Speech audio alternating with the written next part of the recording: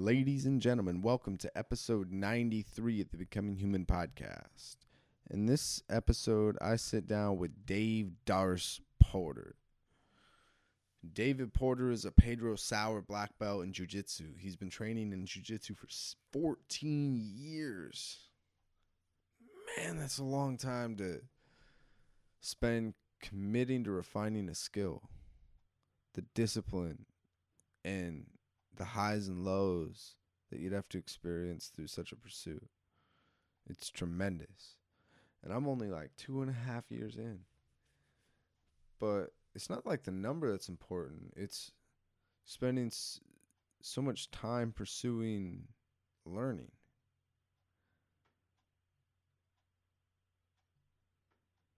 In this episode, David and I discuss what it's like to commit a large amount of your life to refine a skill, effective learning strategies, how to organize your training, psychological and cultural effects from jiu-jitsu, and more. You can check out David on Instagram at Dave Darce and drop in for some classes with Dave Darce and Jeff Shaw at Bellingham BJJ. You can find the links to all of that in the show notes. And if you'd like to support the show, head over to becominghumanpodcast.com. Share it with a friend and leave a comment. I promise we got lots of viruses. Will infect your shit. Is that even a thing anymore? Like, I have some anti-malware programs, but it's not like when I was a teenager. Man, I used to bog down my mom's computer. She always thought that they would slow down because they were too old. She still won't believe me when I tell her otherwise. All right, without any further ado, here's Dave Darce Porter.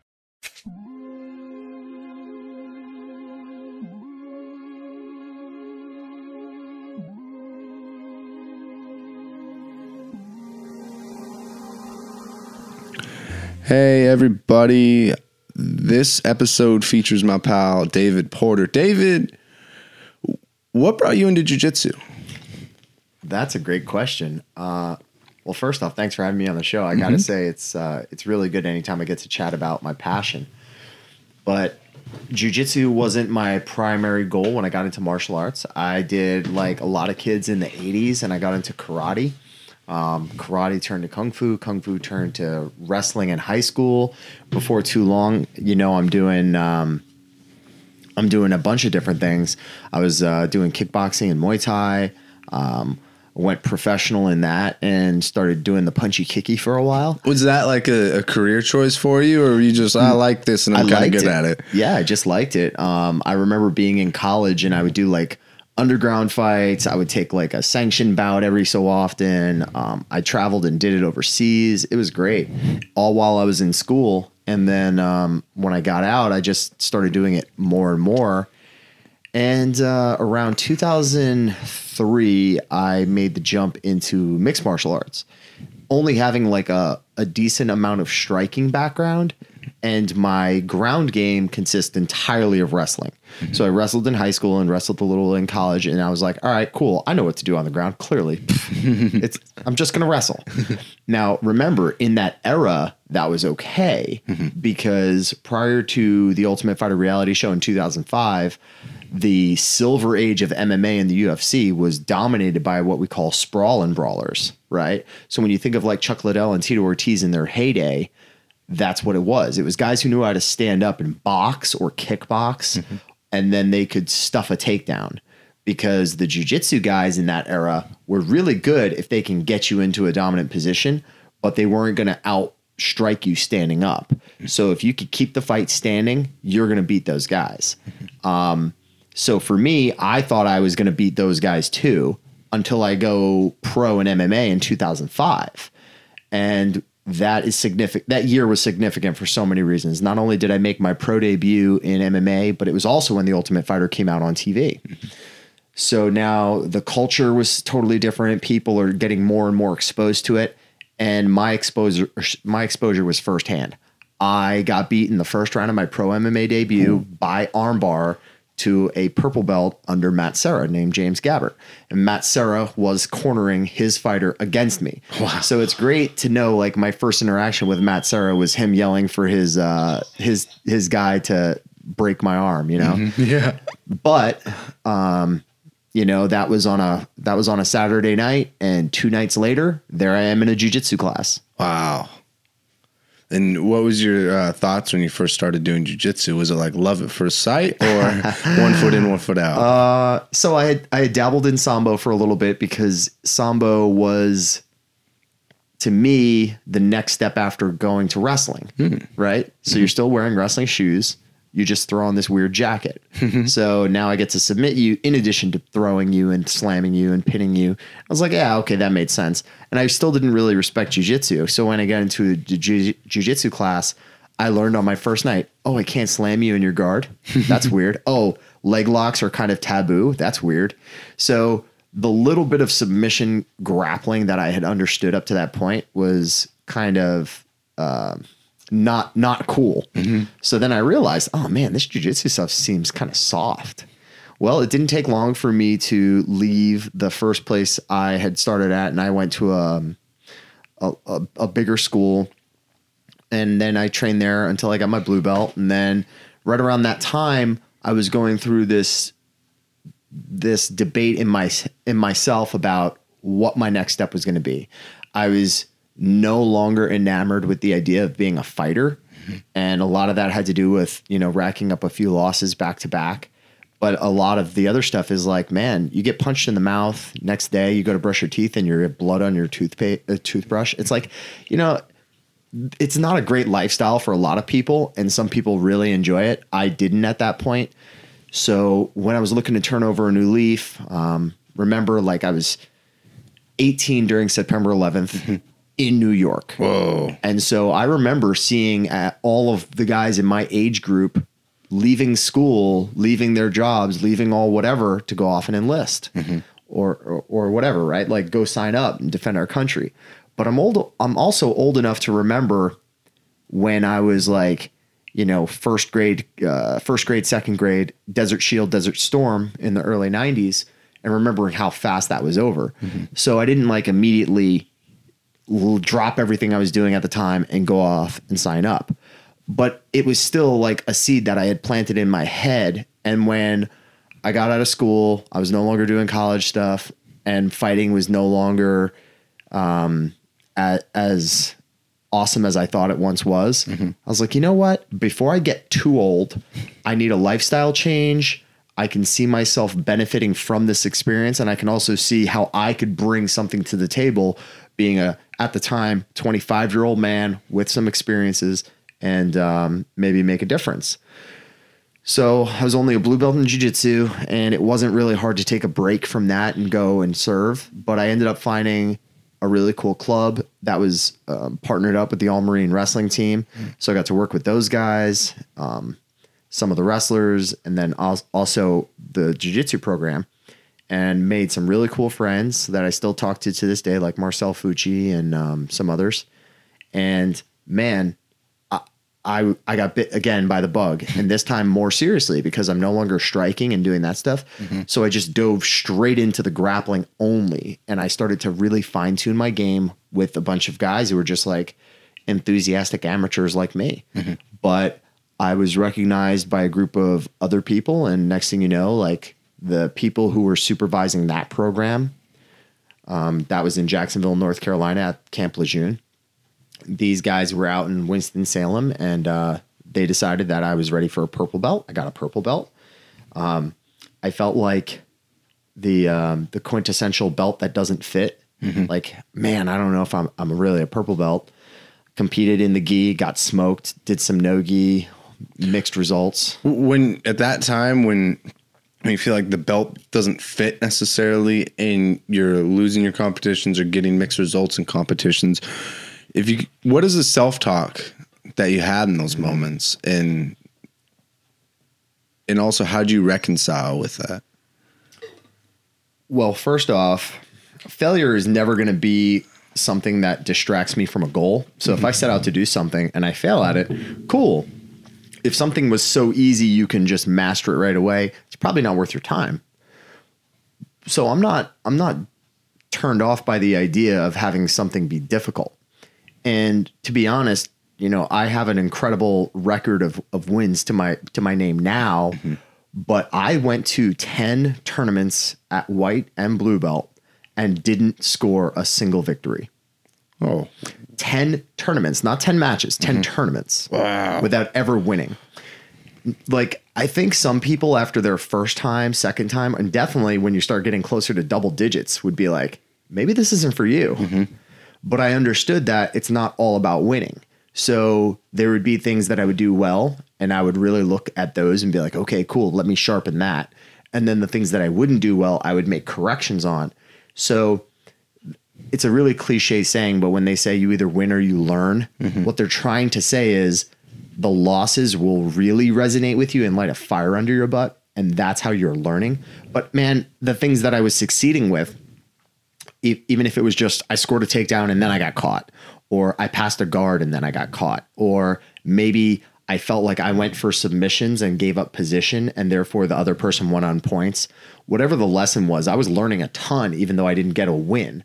And then it was almost overnight after I took a long break and then I got with the Marine Corps team that I just went on a winning streak. And then I remember not losing another match for over 100 matches. Wow. And it was insane. It was years without a loss. And then when I finally started losing again, it was such a refreshing thing to know that I still had a lot of improvement to make. And now I'm going up against purple belts and really high caliber people. And it was awesome. But, those losses at that point were also telling me that I hadn't developed my fundamentals. So I went to a place where fundamentals was like the number one thing. And that's how I ended up falling under Master Pedro Sauer. And when I went there, it wasn't even just the fundamentals. It was like learning jiu-jitsu from scratch again, because everything was just so clean. And if I had been passing the guard up to that point, it was wrong. If you could dig into that a little deeper. Sure. So clean in comparison to... Let's use like a basic bullfighter pass, right? The average person who does a bullfighter pass grabs the pants or grabs the legs and does like a throw by and runs their body around in a semicircle. So that's where you approach the opponent and their legs are in front of you. You grab their legs and you try to throw it one way and pretend to throw it one way and then throw it the other way. Yeah. So like when you think of the bullfighter with the little flag and they go, ole, and the bull runs through that. Yeah. That's why they call it the bullfighter pass, or in the Portuguese, they call it toreando, right? That would be like my passive choice at blue belt or purple belt. And then as I started to realize, that's an athletic move. That's a move that requires me to be faster, right? And faster and stronger to a degree. Attribute-based movements should not be the cornerstone of your jiu-jitsu. It's good to have attributes and then learn when to use them. But if they come first, you're not doing good jiu-jitsu. That's like saying, I grappled Gordon Ryan twice, who's arguably one of the best in the world. He didn't beat me because he was more physical then. He was 169 pounds.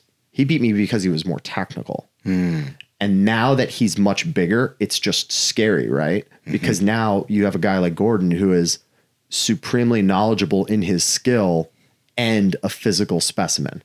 So if I grappled Gordon today, it would not be well for me. Right. And in fact, a year ago, I grappled him for fun when he came to North Carolina to teach a seminar. And the night before, I got to grapple Gordon in the gi. Now, when I grappled him for money, it was in no gi in the finals of the finishers event, the very first one. He got the grand prize. I got second place. And I ended up only walking out with a couple $100 in my pocket for fastest submission of the day. But that was my first time meeting Gordon. And then the next month we grappled for a title with the All-Star Invitational and he beat me again. And in both cases, it was like, man, he just outclassed me. Now that he is much bigger than me, and last year he was about, I think 225 or 235. If he hears this interview, he'll correct me. But I mean, he was still really big then. And I mean, it was a little bit more fair for me being in the gi because I have more experience than him at it. but he's still just grappling with higher level training partners on the regular. So his level of comfort in the gi, you could tell wasn't necessarily there yet a year ago, but you can definitely tell he still knows what the hell he's doing. And he still gets to my back and he still does all the things that he did to me in our matches. And I'm like, damn, man, this is some PTSD on grappling. But when I went to Pedro's, I started learning how to do more technical approaches to everything, whether it be, you know, where I should have my feet on the mat, what kind of connections do I have between a post, a frame, and my midsection? Is my spinal alignment off when I do something? Am I reaching? Am I using the correct amount of fingers? Like, it's something as stupid as that, right? But it all adds up. And when you start taking it into consideration of there's maybe 50 things that you can actually do to the human body, but then there's variations to those things and the permutations makes it tens of thousands of things. Every individual thing needs 3,000 to 5,000 reps before you have a level of understanding that you don't have to think about it anymore. And you're only going to live on this earth for so long. So now you have to say to yourself, man, that's a whole lot of zeros. I don't have all that time. So you have to really pick and choose carefully what you want to be a specialist of. And if you're not going to be a specialist, at least be a well-rounded jack of all trades, but understand a specialist will find the thing that you're not really good at and exploit it. So I decided to go the route of the specialist, and I specialize in arm and chokes. And then I just made that the backbone of my game for a long time. It still is today.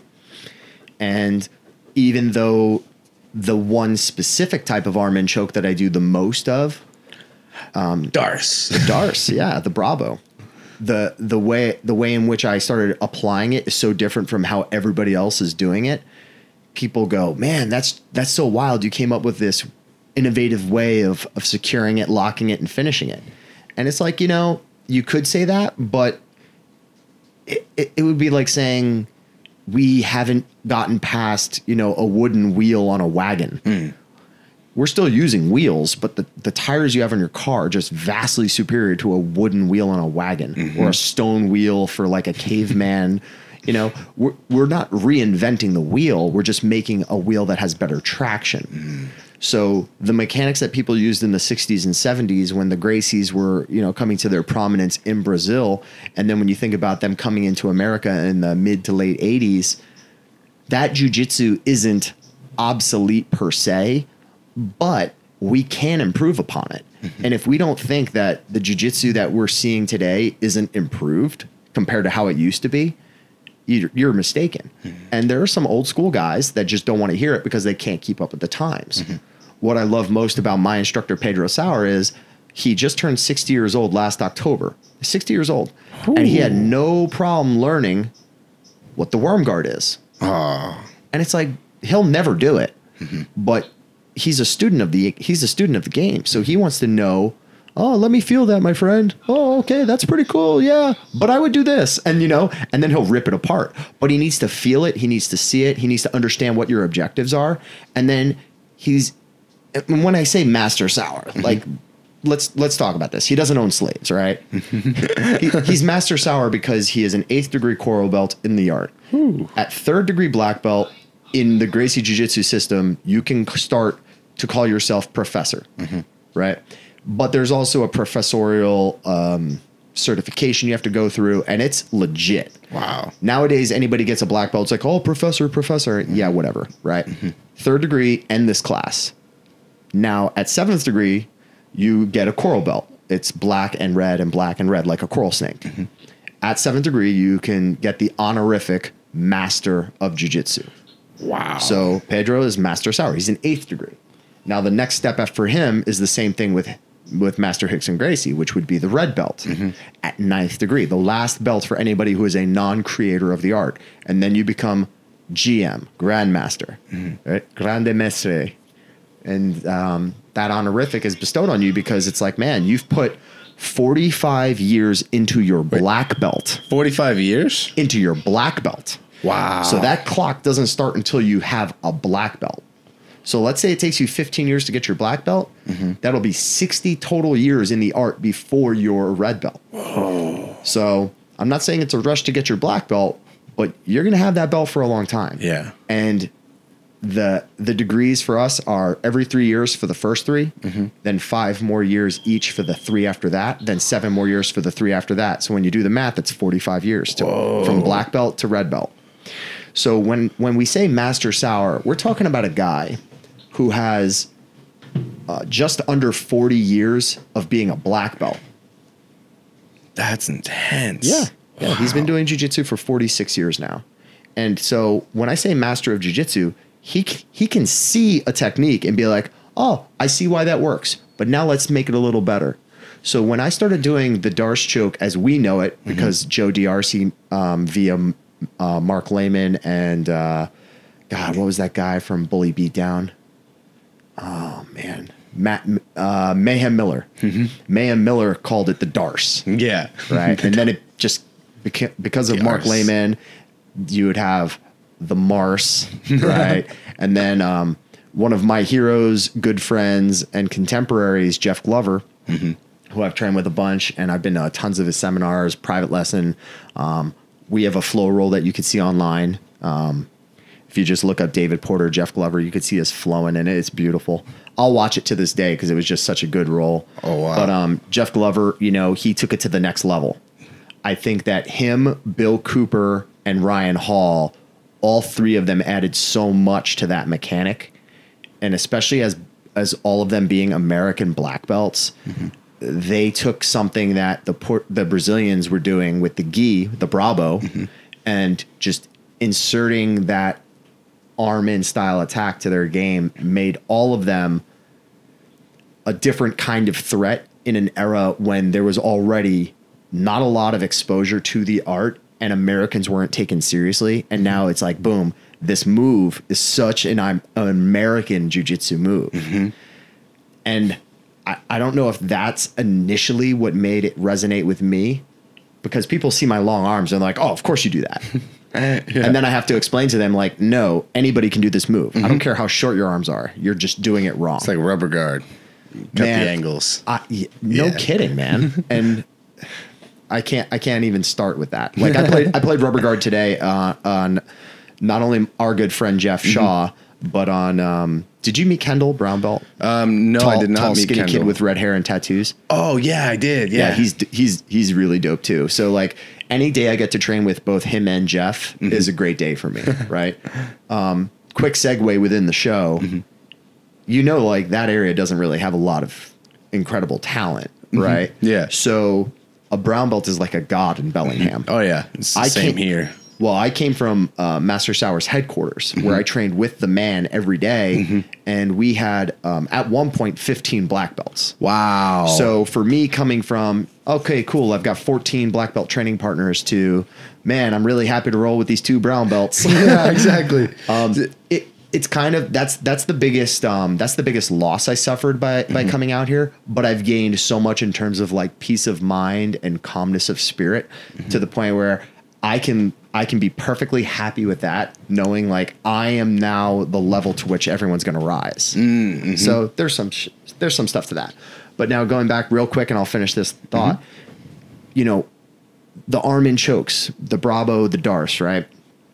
When Pedro first started seeing me do the move, he didn't even know my name yet. Like I was still like amigo, right? Yeah, amigo. But I caught his attention because of how cleanly I executed this move, understanding that I had watched Glover do it for years, and at that point hadn't trained with Glover yet. I was still a purple belt. I trained based off of his Darcepedia DVD, which is now like scripture, right? Yeah. Like people who want to learn the Darce go to that source first, or they should. And then I remember having like black belt or was it Jiu-Jitsu Magazine? It was either Jiu-Jitsu Magazine or one of the spinoffs, like in the early days, like 2011 or 12. And I had it with me in Afghanistan, and I'm in the desert, like flipping through and watching Jeff Glover do like this kick out of the back take to deep half and from deep half to the darce. And I was like, all right, this is bonkers.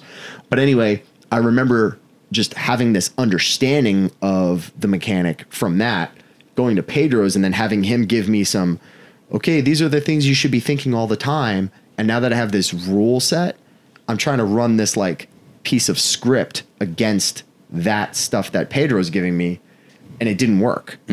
So I had to almost take the Glover stuff and run it through Pedro's filter. And then what came out on the other side is how I do it today. And now people are like, man, that's so weird and innovative. And realistically, I'm just taking two brilliant minds. And this was like the love child that came out through me. And I remember rolling with Glover one of the first, or either the first or second time, and him going, dude, you have so many incredible setups. I'm just blown away. And then, and this was like in a private lesson, like him, me, and this guy, Andrew Foster, who's like my Bravo bro, my Darce dude. Yeah. And so Andrew Foster, myself, we took this private lesson with Glover, and afterwards he was just like, dude, you have such a crazy understanding of this. And I was like, well, I was hoping like we would fine tune it together. How long have you been spending working on the Darce at that point? During the point of this story, when I was with the Glover in the private lesson, I would say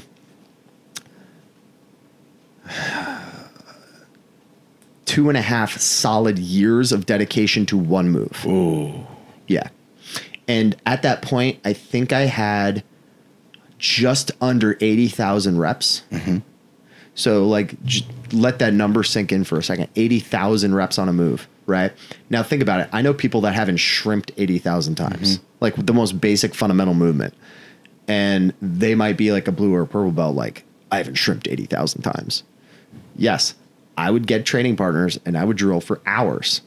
And if I didn't have a training partner to drill with, I would use a grappling dummy. And if I didn't have a grappling dummy, I would use a mop like handle and just wrap a towel around it and shoot around it, right? And just get my hand timing down. Was that always your approach to integrating technique? But remember, I came from a striking background where it's like, you can't ask Mike Tyson to quantify how many times he's thrown a jab. That makes sense. Right? He's probably thrown millions of jabs.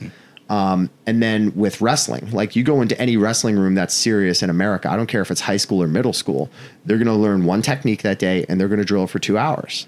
Right?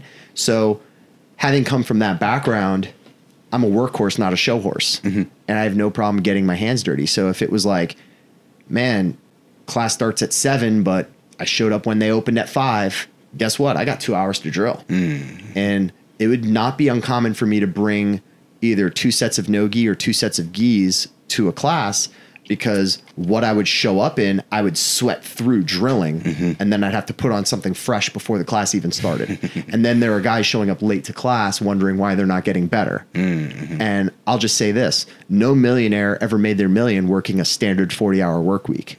It's what you do outside of that. And it's the same thing with class. If you only come to class, you'll get good. If you're going to be great, you got to do more. And this isn't a knock at people who work a 40-hour work week and supply for their families. And this isn't a knock against people who are recreational jiu-jitsu players. But you're not going to have, you know, best-selling DVDs and tutorials. You're not going to be on the seminar circuit teaching. You're not going to travel the globe doing this niche sport if you're not doing what it takes to be great. And what it takes to be great is drilling constantly, perfecting your craft, and being a professional. And just because you got paid to do an event once does not actually make you a pro. Being a professional and acting like one is what makes you a professional. So by the time I was with Glover, I had put 2.5 years into that one move and maybe 80,000 reps. Now I've put over 5.5 years into the move and have over 250,000 reps on it. And it's to the point where, like, when I was catching it today, like hours ago in training, even just Kendall, who was like, oh man, you still just do it so easily on me. And he's a brown belt and he knows it's coming. But it's like, yeah, you can know it's coming, but if it's that good, it's that good. So I sometimes have dialogue with people who are more in the from white to purple range, where they'll go to a move looking to catch people because they're like, oh, this move that I'm getting, everyone's catching me into it. So now I'm moving on to the next thing. I've read in The Art of Learning by Josh Wazikin. Great book. And about the depth, not breadth principle, and how it's beyond the surface of technique. Like, you know, I do leg locks and I'm dominating with legs right now and I'm catching people off guard, right? And once you're met with resistance, you know, instead of switching moves, you merely continue the counter sequence until you can catch them. And with that approach, like, it just from what you're talking about, like, people know it's coming with the D'Arce. However, you still get them in it. Yes. So to use your analogy, which is beautiful, you have to understand at what point, if I were to take this bottle that's sitting on this table, at what point do I tip it, let go, and it doesn't go back to its base weight, right? Mm-hmm. There's going to be that point in time where you can feel it's past the point of 51%. Mm-hmm. And now that last 49 is just gravity pulling it over, right? Well, you're going to encounter that with resistance on a training partner or in a grappling match where you're trying to go for a move and you feel like they're getting away, but you can make the adjustment to bring them back onto your side of it. Mm-hmm. When I see people exerting themselves on a losing move, it's because they didn't recognize that point of no return where now they have more on their side than you have on yours. Mm-hmm. And you're still trying to go for it with the counter to the counter to the counter, but you're just constantly behind. Mm-hmm. And now you're expending energy on something that was losing that you could have bailed on and moved to something else for, right?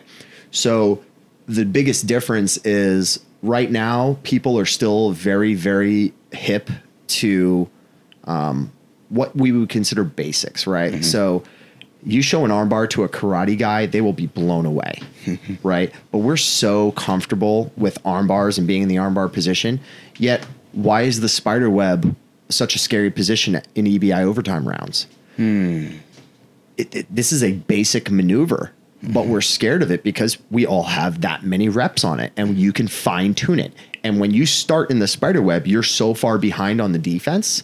That's why it's a dominant position. Why do you think more people lately are choosing that as opposed to the back in the EBI overtime? Familiarity, or is it because it's more of a dominant position? The back is more dominant by and large, but the spider web is a dominant position that starts you with a submission, right? Whereas when you choose the back, you have a seatbelt grip and that's it, right? So you're not in on a submission. You just have 100% control. The spider web is like 50-50, right? You have 50% control, 50% offense already going just by having that arm looped under. So it's a scarier position. And when I was at the last finishers tournament I did, Khalil Falala from Detroit MMA and I had a match in the very first round, and it wasn't the most visually appealing match because I felt like he was doing a great job of just neutralizing my offense, and he didn't mount much of an offense during that 10-minute period of time. So when we go to the overtime, he actually wins the coin flip and chooses to put me in dominant position first. Oh, yeah. It was like kind of a mind trick, right? Yeah, that would be. And so I chose the back, and I eventually get him in a body triangle situation with an arm across his jawline, and I face choke him, right? It's like the full-on Khabib Nurmagomedov versus Conor McGregor. Yeah. So I rear naked choke his face, and he taps. Now, the time on the clock was like 1 minute and 30 for that to happen. So he did a lot of work while I had him on the back take to not get submitted for a long period of time, but I eventually got there because back is just such a more dominant position. So it was harder for him to get away, and I ended up getting my submission. But now he gets to go. And because he wins the flip and made me go first, now he's got time to work with. So now he understands he has to win quicker. Now, if he had escaped fast from my back, or if my submission took maybe 30 seconds longer to get, he probably would have chosen back as well, because now he just has to get a faster submission time. But now he's really pressed for getting a fast submission time, so he chose the spider web because it's a double-edged sword. Either I'm going to get out super quick and he loses either way, but you're quicker to the submission in that position. And that's what he chose. And you know what? He got me in a faster time from that position, he moves on to the next round. And it was brilliant strategy. And I can sit here knowing I lost that match and still just respect the gamemanship of what the rules were. He played a very conservative 10-minute round with me where he never got to my back or a spiderweb position in that 10-minute round, but I also never got to his back in that round. So who knows? And then because of that overtime style, you know, you got J.M. Holland and Zach Meslani running finishers with Abraham Awad, Marcos Duarte from Show the Art, and all the, you know, supporting characters involved in it. And they're running 10th Planet Bethlehem and in New Jersey. Grace Gundrum is with them. And so I got to know those guys when they had the very first finishers, when I made it to the finals with Gordon. So I've been in more finishers events than anybody else. I think Ethan Krellinston and John Kallenstein each have 3 now, and I've been in 5. Oh, wow. So, no, sorry, I've been in 4, but I've been in more than anybody else. And if I hadn't retired, I'd definitely do the next one. It's just such a great event. But that's one situation where a rule set can determine your skill set. And Khalil did a great job, and I have no problem saying he did everything in his power to make sure he won that match technically. And then he ultimately ended up grappling Ethan Krellinston and losing. But Ethan's a killer, right? Yeah. You know, he's going to be in ADCCs this year. Anyway, just surround yourself with good people, do good training, put in the work. Yeah. Put in the work. And that seems like the most important is just to put in the work, because like I said before, you get people who get lost, especially, you know, beginners or amateurs getting lost in the minutia of technique. But it seems like when I talk to experienced people, it's not so much about the weapon that you choose, but how well you know how to operate the weapon that you have chosen. Let me ask you a question. Have you seen John Wick 2? Yes, I have. Give him a pencil. Yeah. Right? Yeah, that's true. It's like if you are the embodiment of conviction, you'll make it happen, right? Your willpower is so strong. Like the reason why John Wick makes all those people shake in their boots is because they respect his willpower. They understand that, yes, you'll be able to get to him, but are you going to want it more than he does? And that desire is what's going to make him get to that next level. And that to me is like the will to win, right? The willpower. So when I was a purple belt and I didn't have the technique, I had to use a lot of that, right? I wasn't skillful enough to make my victories happen, but I would just pressure and pressure and pressure until I would just destroy someone's will. And then I would get lucky and get a submission. And then I went to Pedro's and I learned the skill. But guess what? It is so valuable. It's the same way I was talking about Gordon. You know, Gordon was technically better than me then, and now he is much more physical too. It's not a chance for me. But the same thing can be said about if I had to grapple myself when I was 215 pounds of jacked muscle, but a purple belt who didn't know the things I know now, the 179 version that's sitting here in the chair today would smoke that 215 pound former Marine, right? And it's weird how, you know, size doesn't matter until it does. When does it matter? When they also have the same level of skill. So if we have 2 black belts who started on the same, or 2 people that start jiu-jitsu on the same day, and now they're both black belts on the same day years later, but one has a physical advantage, that person will win. That's when the physicality matters. Initially, I think when men go into jiu-jitsu, they think that their strength will matter more than it does. And when women go into jiu-jitsu, they'll realize the strength didn't matter as much as they thought. And then we both meet in the middle, right? Yes. And then you realize, like, yes, a Gabby Garcia will dominate women's brackets because of her physicality, but it doesn't mean, like, she won't lose to Mackenzie Dern, right? Or whomever, just because she's bigger. Yeah. It will matter, but eventually someone with more technique will just win going to out. drive them to pursue technique further. Yeah. And I think, you know, one of the most interesting things with this upcoming 2019 ADCCs to watch out for is, you know, Gordon moved up to the just under 99 kilogram weight class. And 2 years ago, because it's every other year, he was the winner of his weight class at 88. So we'll see, because I know he's improved, but I also know he just had his knee worked on. I would love to see him showcase some of the things that he's also been working on outside of his normal wheelhouse, because people were expecting a lot of heel hooks at ADCCs, and realistically, he was doing more strangles. He caught Cyborg in a heel hook, and that was like very, very savage. And, that's great, but I think people misrepresent the Danaher Death Squad, because Eddie was such a huge component of that team when they first came out, that they thought they all just did leg locks. It's like, no, they do a lot more than that. In fact, both of my losses to Gordon were non-leg lock finishes. One was an armbar, and then one was a rear naked choke. And it's like, why didn't Gordon play leg attacks with me? Especially in our second match. I even put my foot up to him at one point, playing bottom half guard, as if to say, like, go for it, let's see. But I think at that stage in Gordon's development, when he was still a brown belt, I think he was more inclined to just feel the difference.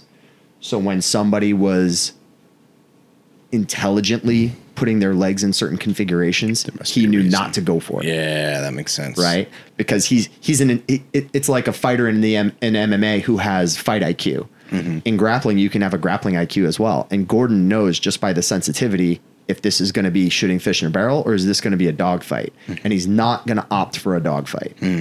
And I think that's where I can respect him as an opponent the most. It was like in our second match, I tried to just get him to go for legs, because I have very good leg locks too. And in fact, Diego Bispo, who is many-time IBJJF gold medalist and world champ, great dude, and he and I are friends now. But before I really knew him, he was a black belt with lots of IBJJF gold medals.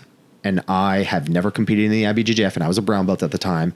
We had a match for the All-Star Invitational, and I heel hooked him savagely in like 3.5 minutes. Ooh. And for a long time, he wouldn't stop, complaining about it, because it was in the gi.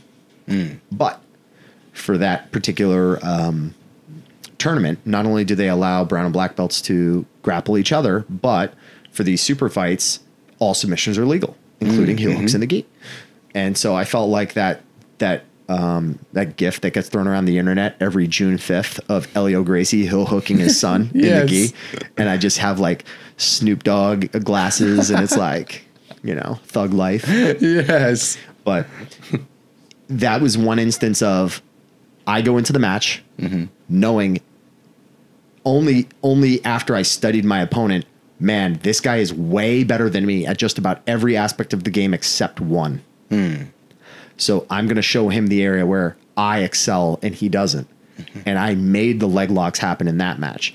Whereas when I grappled Ataish Rafael from GF Team, who is once again another incredibly savage Brazilian black belt, Ataish, he shut me down with a lot of it. Like, he went in respecting my leg lock game, and when I tried it on him, he was just like, nope, I prepared for this. And then because I had put all of my eggs into one basket, he eventually, takes my back, and he gets the win. And then future super fights are hit or miss depending on who I'm going up against and how they prepared. So skill sets are determined by rule sets, but I think it's good to be at least well-versed in every aspect of the jiu-jitsu game. So if you don't know any leg locks, you're wrong. If all you know is leg locks, you're also wrong. What would you define as having adequate knowledge in a technique? Because when you look at the Darce, right, you have this standard, which is I drill this as much as I can, right? So I can attain mastery or achieve mastery in this one day. But when you look at all these other techniques that you're not focusing on so heavily, what is your expectation, or how do you approach those? Because I imagine it's not just showing up to class. So imagine it's something more. So let's use something as stupid as like this really funny saying I'll throw out every once in a while, which is back in my day, we only had two types of arm locks, bent and straight. But boil it down. That's it. It's a funny joke, but then when you sit there and you scratch your head, you're like, it's really just bent and straight arm locks. So what do we mean by that? We mean when it's bent, we're twisting on the shoulder. When it's straight, we're attacking the elbow.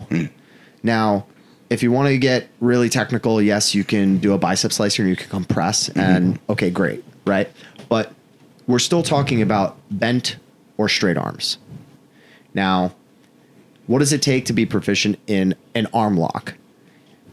If you boil it down into those two components, now you have to say, do I want to specialize in twisting arm locks or straight arm locks? When you start attacking the leg, it's like, do I want to be a proficient person with straight leg attacks or twisting leg attacks? When you know it, it means you can execute it in a vacuum with no resistance. Then you can execute it with resistance, and you have countermeasures of your own to make sure that you get, once again, back on target without losing it. And then you should also be able to understand it well enough from the offensive point of view that if someone is doing it to you, you know everything that they need to make it happen, and you won't let it happen because your defense is there. When you have those sides of the equation down, then I think you understand a technique. Now, when you start adding more to it, I think you have to find those cousin moves. So let's say you did the straight ankle lock and the straight knee bar, and now you're proficient in them. Now start adding the twisting leg locks and do toe holds and heel hooks. And once you have them, then you could start talking about some of those more like obscure submissions like calf slicers and electric chairs and banana splits and all the things that are like attacking the hip or attacking different areas of the leg. Because you have those two other more fundamental and deeper areas of the leg attack game down, now you can be more obscure. So now I would say, okay, cool. You have a very well-versed leg attack game. Now, if all you know is straight armbar and Kimura or an Americana, it's like, great. You have the fundamentals of arm locks.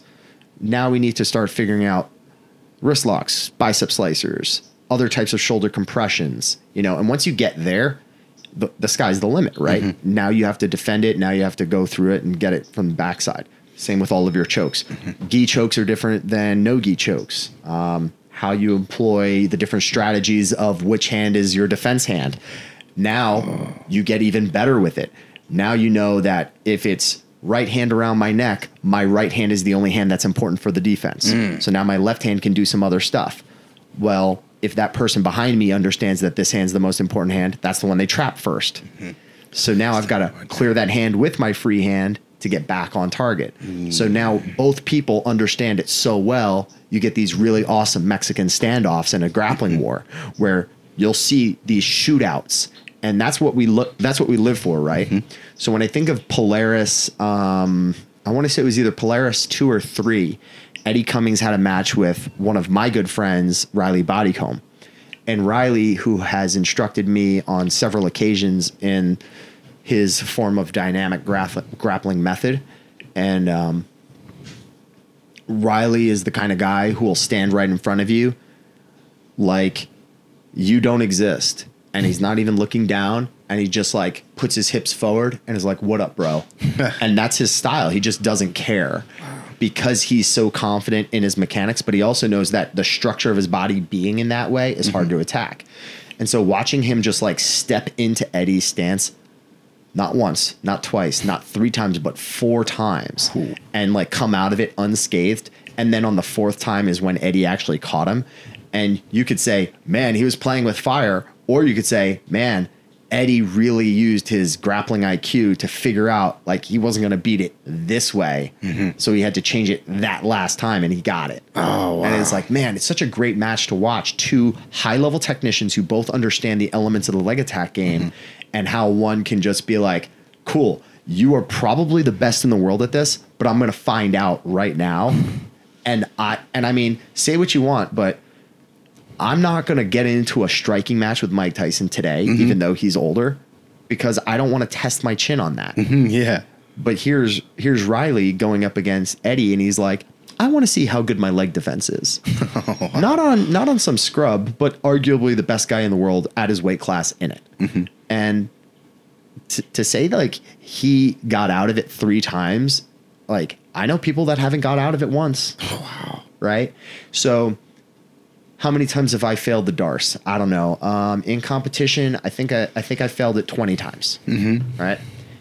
and my number of successful Darce attacks, and if I'm being very specific, it's 25 submission victories via Darce. But when I think of Darce victories, I mean I used it and I ended up winning. I have over 70 matches of submission victories that were byproducts of the Darce setup, because either their defense leads them into a rabbit hole that they can't get out of, and my contingency plan took over, and then I win shortly thereafter. I consider that all a byproduct of the position.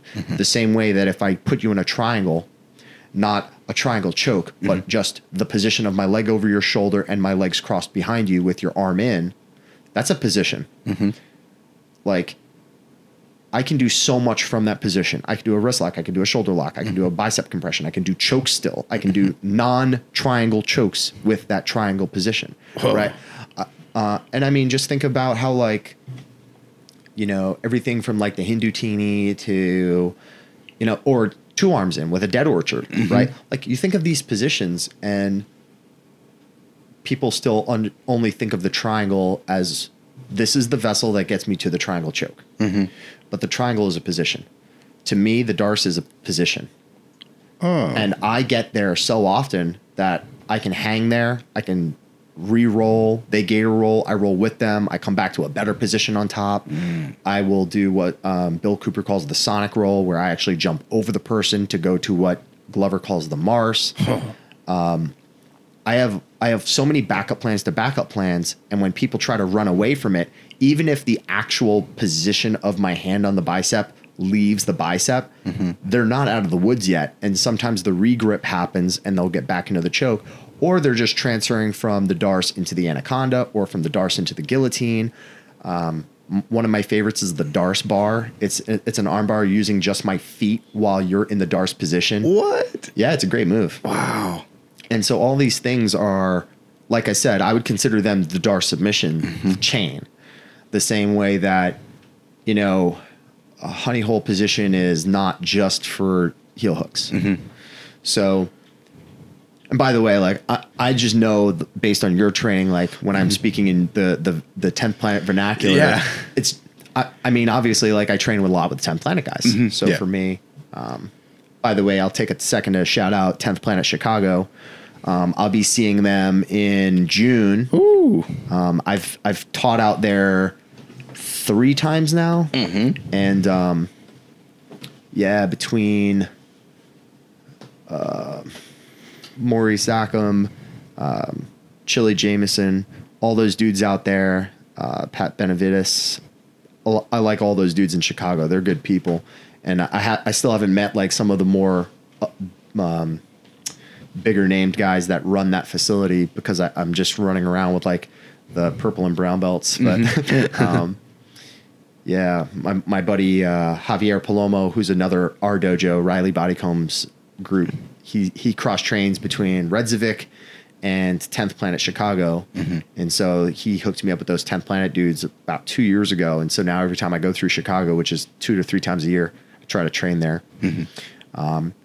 And I'm up to date with all my 10th Planet stuff because I did a lot of it in the Marine Corps when I was a blue belt and purple belt. One of the biggest manuscripts I would have was Mastering the Rubber Guard by Eddie Bravo. Yes, that's one I got to pick up. Yeah, I think you should. And, you know, people might say, oh man, but you're a Pedro Sauer guy. Aren't they like old school self-defense and like doing basically jiu-jitsu kata? And they're firmly wrong when they think that. But more importantly, I have such a diverse background where I didn't have great instruction while I was training in the military and I was bouncing around a lot. So we had to learn from books. We had to learn from video. And I would say like the three books that helped me the most were Mastering the Rubber Guard, Marcelo Garcia's X-Guard book, and then Dave Camarillo's Submit Everyone. Yeah. And that octopus hub that Dave Camarillo does is still to this day one of the most underutilized positions in all of jiu-jitsu. And every time I use it, I have great success. And then people say, what the hell was that? And I go, dude, it's been in this book for 9 years. Like the knowledge is out there, but people need to be led to water before they can drink. Oh, yes, absolutely. Yeah. And when it comes down to the Darce, is that just something that you enjoy doing? Like, is that where you pick your specialization? Because I have a I kind of struggle with that personally, to where it's like rubber guard's my favorite thing to play. But then I also have back submissions and then leg locks, and I have to pick between one of them, at least for specialization. That's tough. So when I started to realize that there was a huge gap in understanding of that particular move, and that I was able to just pretty much get it on anybody for a decent amount of time, it would have been all too easy to just only do that move. But the good news is, as I'm getting it more and more, my training partners were getting better at defending it. And as they're getting better at defending it, I had to get more clever with my contingency plans. And so as time went by, that's when it became like a position to me. Now, prior to that, remember, like, there's a lot of time before when I was actually proficient with the move and all the other things I did up to that. And I knew the move existed as a white belt, but it just never resonated with me. I was doing a lot of straight ankle locks and guillotines. And to this day, I just have a special place in my heart for the guillotine. And when I do the guillotine, I almost feel bad for whoever I do it on. Not because it's like some savage mystery, like it's going to hurt you and you don't know how it happened. Like, people understand when the guillotine's happening, and they typically know, like, they messed up. Like, you looked down or I broke your posture, right? And it's not that it's going to hurt you. I don't have like Riley, his guillotine will hurt you. Like, it's just, it rips your Adam's apple apart. And some people have that. I don't. But I feel bad in the sense of, oh man, I had to go back to like the old move set. Yeah. Right. It's like the band that became famous for their one hit song. Oh yeah. And now they're 6 albums deep and the fans only want to hear that song. That's how I feel when I have to go to the guillotine. It's like, oh, it's from my original set list. And so it's interesting. Like, and yes, the guillotine's a backup plan to my Darce game. So if someone was good enough to beat the Darce from me and force me into the guillotine and I win, I don't feel like I won. I feel like, man, they made me work hard. They made me go back to my original skill set. They beat my thing. So it's hard. And the way you balance it out, you try to find those cousin moves or those moves that are like one step removed from the move that you're really good at. And you practice in that zone for a little bit because at the very least you start to fail. You can always jump back to your better thing. And then as that next thing becomes your skill set, you need to build the thing after that. So when I tell people, it's like, let's come to class and learn arm bars from the guard. All right, cool. Now we're going to learn arm bar to triangle. Now we're going to learn triangle to omoplata. Now guess what? The arm bar to omoplata does exist. But you learned it A, B, C. Now that you learn it can go A to C or C to A, you start to develop a greater sense of your game. And now you can hop around at will. But up to that point, you need to at least get that fine-tuned one move.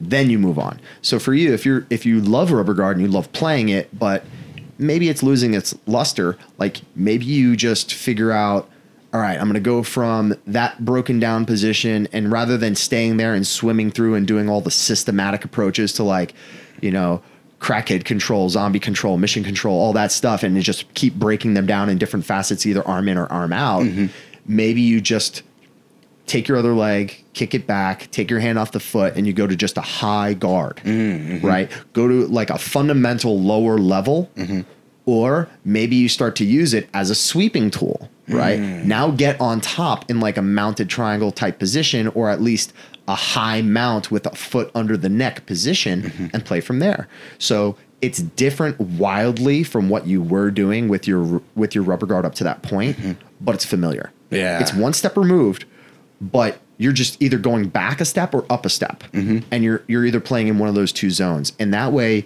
you feel comfortable, because if anything goes wrong, you can either move that 1 degree back and forth, or you've advanced your position, or you've kept your control.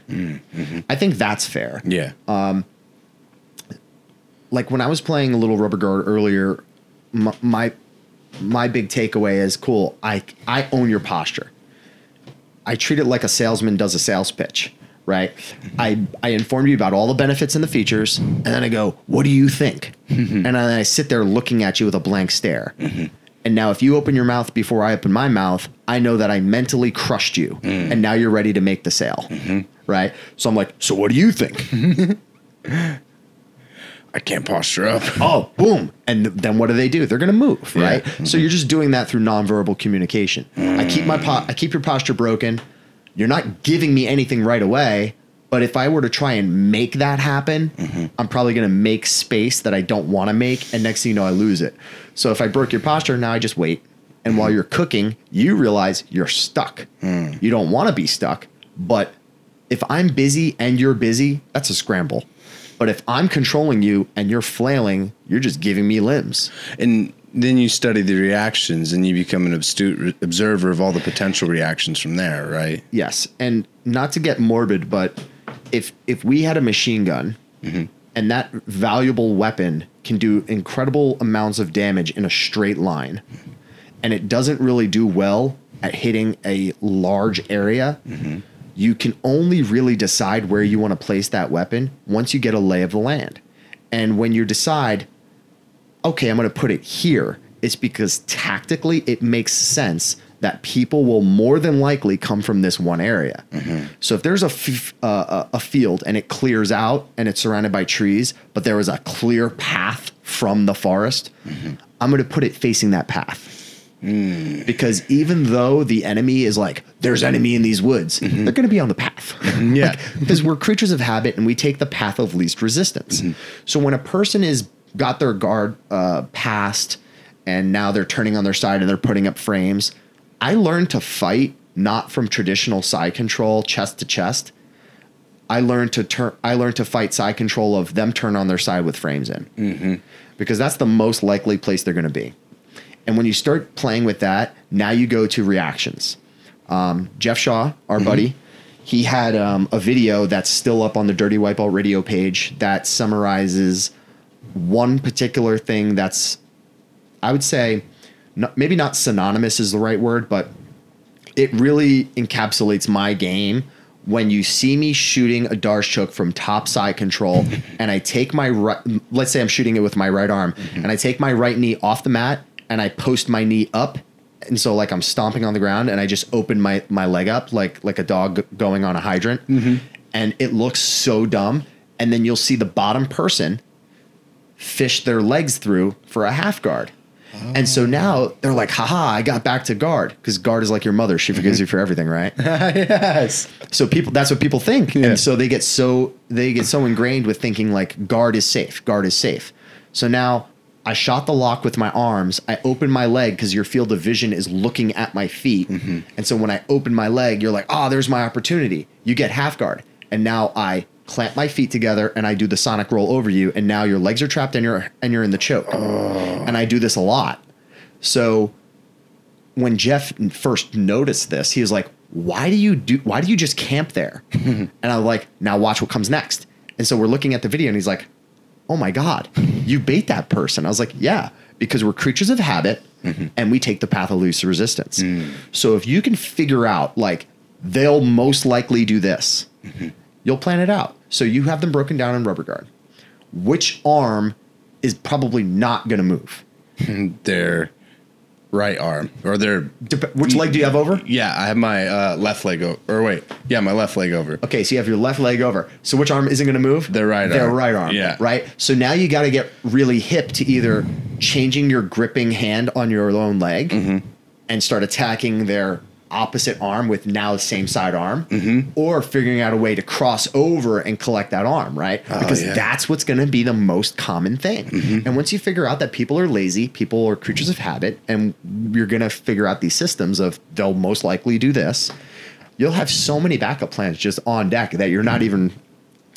we're not drilling any jujitsu right now. We're talking jujitsu. Yeah. And you can already be like, damn, I should be writing notes, right? Yeah, exactly. And it's like, these are the things that I think about all the time.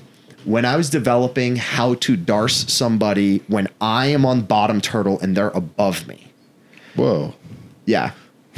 It is the hardest position to shoot the move from. Now, let me tell you why this was like the great white buffalo for me. Right? you cannot be farther from a move when the things you need for that move are behind you and you have weight on the things you need to do the move. I need my arms to be able to do the move, and my weight is on my arms and they're facing the dirt. They're behind me with weight on me. I still make the move work. Like, and how it happens is, and that video is actually shared on the Pedro Sauer Association website. Ooh. But what's cool is when I was coming up with that move, I didn't do it at the gym. I wasn't at the academy rolling around and this move just accidentally came out of the air. I'm legitimately getting ready for a day where I'm going off to do some non-jiu-jitsu related stuff, but I'm thinking about jiu-jitsu. I'm brushing my teeth, and then I just had this eureka moment of how to get an angle. And next thing you know, I'm like, I got to write this down because I'll friggin' forget it. And so I leave the bathroom, I write it down, and then it was days before I would actually even try the move, and it worked. And it was like, man, you can do so much with your subconscious and you don't even realize it. So think about it from just an everyday life perspective. You lose your keys. You're searching everywhere for your keys. You can't find your keys. You finally hit F it and you're like, you know what? There's other things I need. So now your frontal lobe and your brain is thinking like, okay, I am done searching for keys. Now I'm searching for something else. What you don't realize is in the recesses of your brain, it is still working out that puzzle of where you put your keys. And so you go to search for something else, and the second you switch it off, you hit that magical moment where you're like, oh yeah, that's right. I remember where I put my keys. And we have that happen to us. And we forget that this is how it is with jiu-jitsu sometimes, where it's like you're thinking about a problem so hard and so long until you eventually say, forget it. But you didn't. You're still working it out in your head. And then you go and you do something else, and then you come back to the move and you're like, oh, this is so much easier now that I'm a purple belt or a blue belt. What you don't realize is while you were walking around the house looking for your keys, your eyes are still taking in information. And you're looking for something else. And then eventually your brain is like, hey, idiot, we were hitting the light on this thing. You passed it. Well, as you're like a white belt, you see a move, you're like, I don't get it. Then you're a blue belt. Your eyes are open the whole time just receiving information. You've worked out how to do that move. Now that you finally revisit it, you're like, oh, this makes perfect sense. Yeah. It happens all the time. And there's a killer study that actually relates to that about mice running mazes. And they were able to show that when the mice were to go to sleep after doing the maze, that their brains would reiterate the maze like thousands of times overnight, as if it was hyperactive. And they're able to use that using, like, I think it's MRI scans to see the brain activity. And it was just indicating that we as humans, our subconscious goes to work when we go to sleep, reiterating things thousands of times over for the learning process. That's so cool. So now use it for projection. When people see any of my jiu-jitsu matches from the last half decade, or maybe even, I don't know. I think for me, the turning point was 2012. But so over half a decade, under 10 years. And anytime in that period when people watch me grapple, and obviously as a prolific competitor with hundreds and hundreds of matches, it's like, oh man, you're so calm when you go out there. Yeah, but it doesn't mean that I don't get nervous before I go out there. I still get nervous before every match. Nerves are a bodily function, right? Like fight or flight is still hardwired into us. Our abdominal muscles contract because when you think about deer, you can have fight, flight, or freeze. If they see something that they think they can scare away, they will rear up, kick, or buck, or hit it with their antlers. They were ready to fight. If they are not, their stomach will contract. They will empty their bowels, drop scat, and lighten their load so they can run faster, right? If they're caught in headlights and they're like, what do? They freeze, right? Well, I've seen competitors on the side of the mat try to psych themselves up to get to fight mode. I've seen people that are too elevated trying to breathe and calm themselves down. And I've seen people in the heat of the moment like fail to do a move that their coach is screaming out for them to do. And they're like, I didn't hear you. I froze. And it's like, these are absolutely possible things. Now, How can you get past that sooner, even if you don't have hundreds and hundreds of matches? I'll tell you what I did. Projection. I would go through every possible outcome of a match 10s, 20, 30, 40, hundreds of times before the match even took place. Arm drag, get to the back, take him down, top, choke. Cool. Now take one step away from that and make it terribly, terribly worse, right? And you think about every outcome. Try your arm drag, fails. Try it again, fails. Think of every outcome imaginable and do it to death. So now you've mentally lost or won tons of times before you ever even stepped in the match. So when I tell people, especially when I would cut weight in the sauna, first off, don't do what I do, right? Because I would spend an hour in the sauna and I would do despicable things like take a wet towel and put it over the thermostat so it wouldn't read so that you can get the heat up. And then I'd plug the door.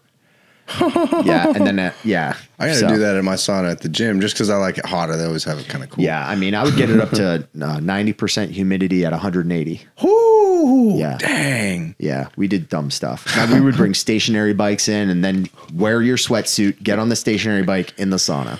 Oh my gosh. But you ever pass out? Never in the sauna. Oh, that's Thank good. God. But, we would do that with buddy system anyway. But when I would do the sauna on my own and like my family back out east, they own an infrared sauna, which is way cooler for many reasons because it's not just heat making you sweat. It's actually doing muscle recovery too because it penetrates into the deep tissue of your muscles.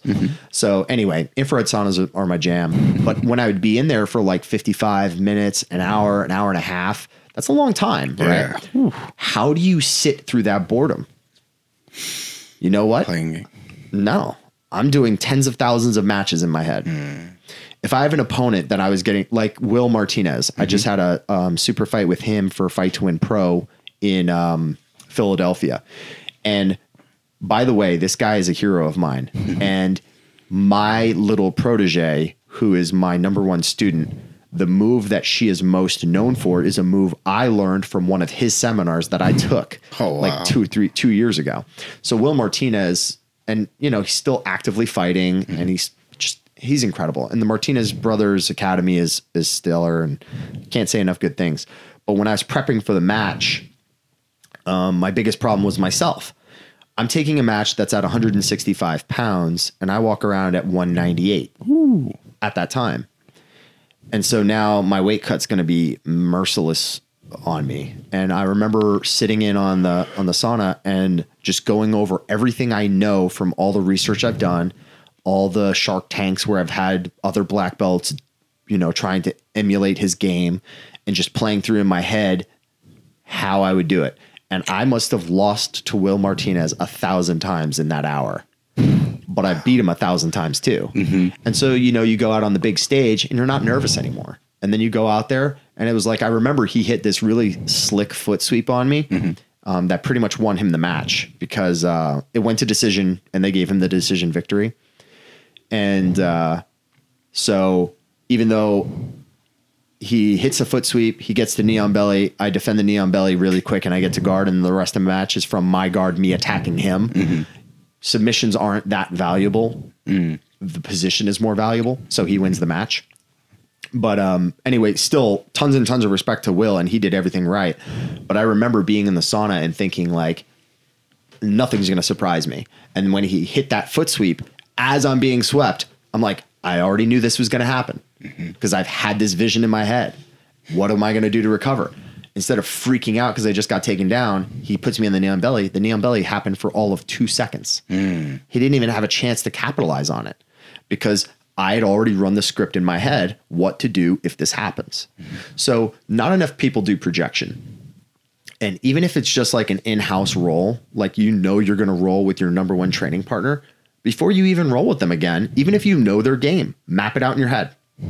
And that little bit of projection is going to go a long way towards making you have pathways to success, and you'll do much better the next time you grapple them.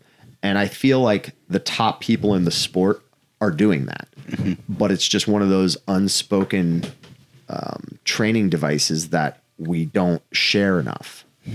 Anyway. And what do you think that makes people stagnate as white to purple belts in jiu-jitsu? I think the easiest thing to get caught up in is you had a move or two from any given position that worked for you against people of your belt rank, and then you only do that and you don't continue to test yourself in areas where you're not good, and you encounter a training partner who then branched off, and when they come back they start to beat up on you a little bit, and then you start getting really judgmental and self-deprecating, and you're like, what did I do? Why am I not good? And you're not realizing it's not that you're not good, it's that you were good in this one field and you just gravitated towards that, and here went this other person who's probably a peer who branched out. And so you can actually see their growth. And so rather than saying, man, they grew in this new area, we turn it back to ourselves as, I'm not growing. And it's like, no, you're just getting different kinds of reps on the same move, which is growing the move. But think of it like this. If we were playing in a sandbox and only using your hands, and the sand is perfectly flat to start. If I just say, take your one hand, scoop a hole. Pretty easy, right? Yeah. Now fill it. Pretty easy, right? Just push the sand back in. Now, if I said, take two hands and push sand into a mound. Okay. Now, only using one hand, make the mound bigger. And you take a scoop of sand and you dump it on top. Where's most of the sand going to end up? It's going to end up on the sides. Yeah. And did it get much taller? No, it got wider. So when you come into your class and you only want to improve upon an existing move that you're already good at, you use two hands to make the mound. And now every time you come in, you're trying to put one handful of sand on top every day. And it's getting 1 grain of sand taller, but it's not a crazy improvement. It is improvement, but it's just minuscule. So you don't see the growth. Meanwhile, that other guy, he had a bunch of holes and he plugged one. How much easier was it to plug that hole? So much easier. That's why you see that person's growth. So what we should be doing when we stagnate is we should say, where am I not better? And do that. Because first off, you'll see success faster plugging that hole. So let's say you know 0 leg locks. Remember the day you learned your first leg lock? It was like an epiphany. Yeah. Like I said, show an armbar to a karate guy. You'll blow their mind. But if you're only familiar with a set of moves and that's all you continually do, you're not growing. So like for me, I know that the berimbolo exists, that it's used, and that lots of people have great success with it. I have never once decided that I want to do the berimbolo, but I have done variations of it, like the baby bolo, and I've done other inversions to get to someone's back, like the kiss of the dragon underneath somebody. I've done all that stuff too, but like true berimbolo, never did it. But I've had it done to me so many times that I at least understand the objective and what their intent is behind doing the move. So now from a defensive point of view, I could shut it down. One of the first things I wanted to do when I moved to Bellingham was learn from Jeff Shaw how he does his berimbolo, because his is really freaking nasty. So why wouldn't I want to grow and fill that hole rather than just darce everybody, right? Makes no sense. So if you use that sandbox analogy, you will not stagnate, because even though, yes, by taking that handful of sand, you're growing that little, that move that you're good at a little bit, it will feel like it's not growing. But if you fill your holes, you'll grow much faster, right? So that's my tip for getting through that. The other thing is cross train. If you cross train, you're going to see different looks on the same moves, and that's a different type of hole. And the other thing, which is probably third to cross training, is go to a seminar. Nothing says growth like finding an expert in a field, even if it's a field you feel confident in, and learning from them. Because if you went to somebody who specialized in the Darce, for example, like I did, like I sought out Ryan Hall and Jeff Glover, right? And I trained with those guys a lot for a short period of time. And then throughout the years, I've still managed to keep in touch with Ryan and Jeff. But now it's funny, like I remember the last time I got on one of Jeff's Facebook Live videos, he was there. He was with Pete the Greek, and they're doing some diabolical things to some cannabis. Ooh. And so, they're having a good old time. And I just jump on to say, like, what's up to a guy I respect. I'm just like, Jeff, what's up, man? And, you know, he just happened to be on at that point reading the comments, and he's like, oh my God, Dave Porter, what's up, Darce Master? And it's just cool because here's a guy who paved the way for me to do the weird stuff that I'm now doing. And for him to even just say that I'm the Darce Master. And then in another thread, I can't even remember what the thread was, but I chimed in, and then he chimed in afterwards, you should be learning from Dave. And then he said it at a seminar he did at 50/50, Ryan Hall's gym. We were taking a seminar, and he was trying to not show Darce strokes. He was doing deep half, right?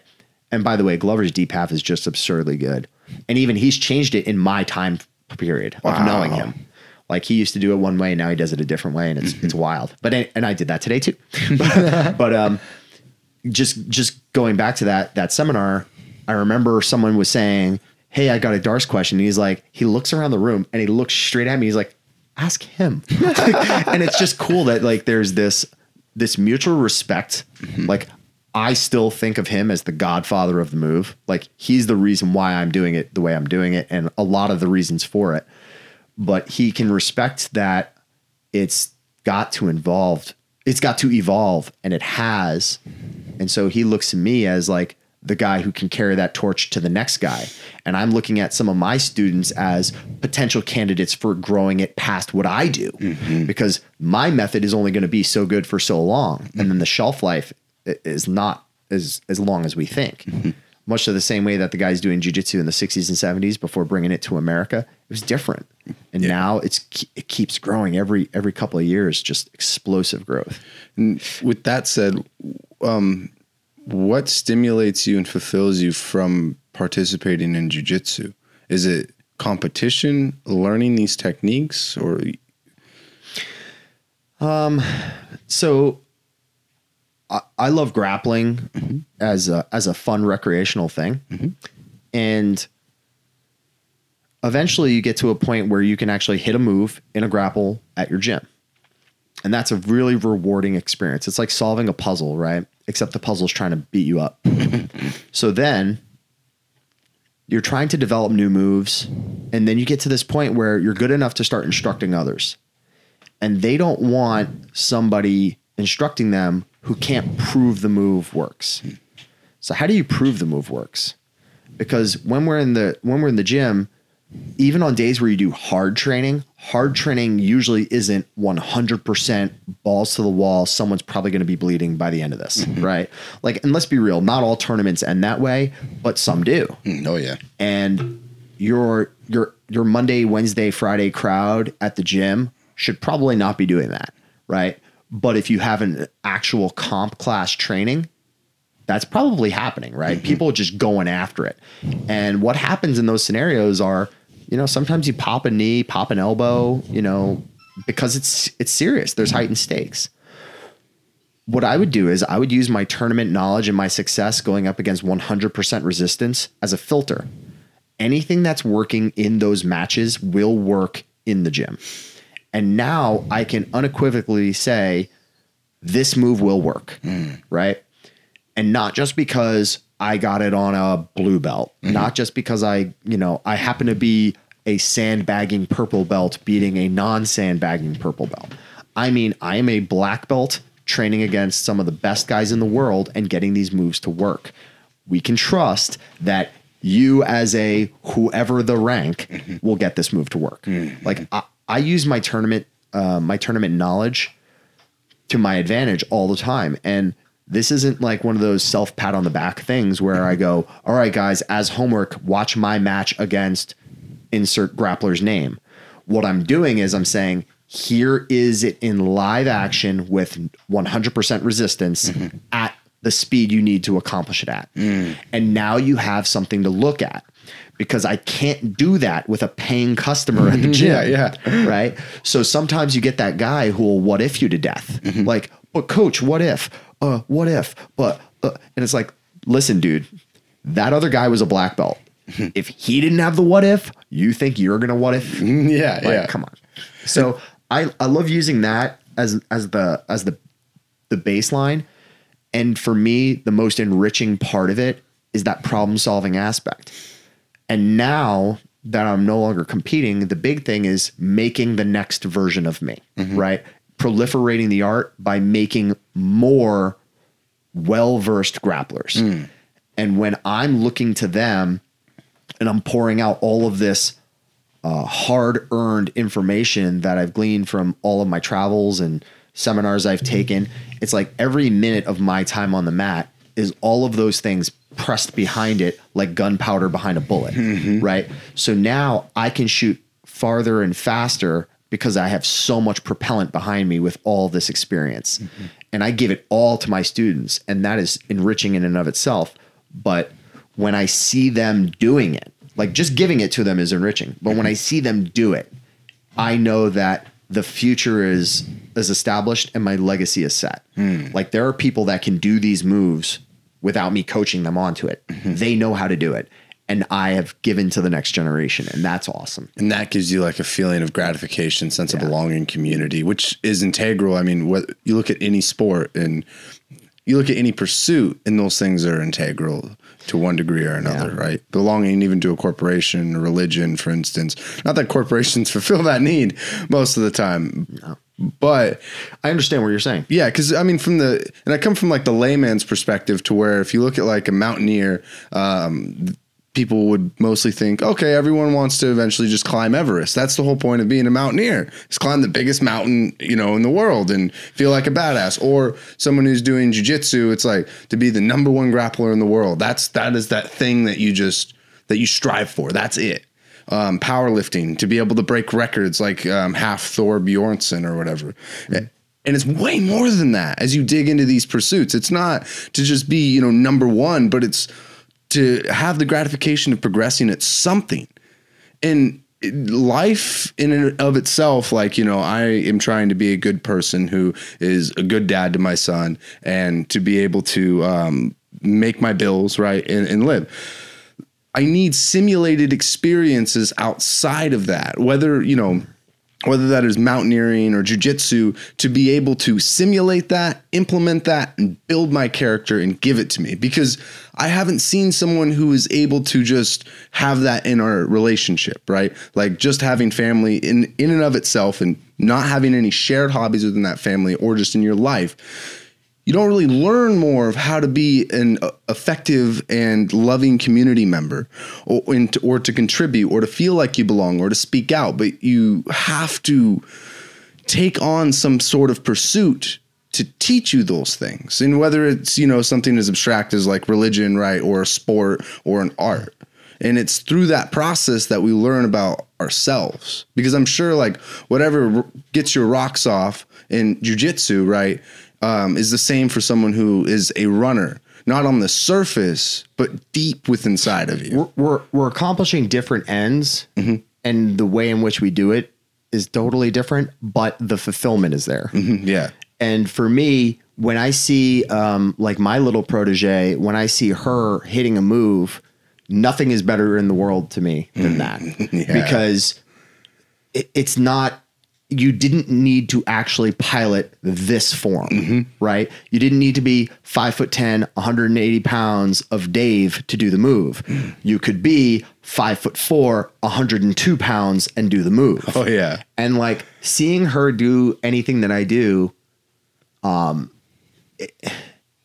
it transcends what other people think of, right? So when I say size doesn't matter until it does, like what I think is incredible is I've seen her grapple with people much bigger than her and come out of it none the worse for wear because she understands what it takes to come out of it surviving. Yeah. But on top of that, she threatens them. And she's doing all of this with a huge smile on her face.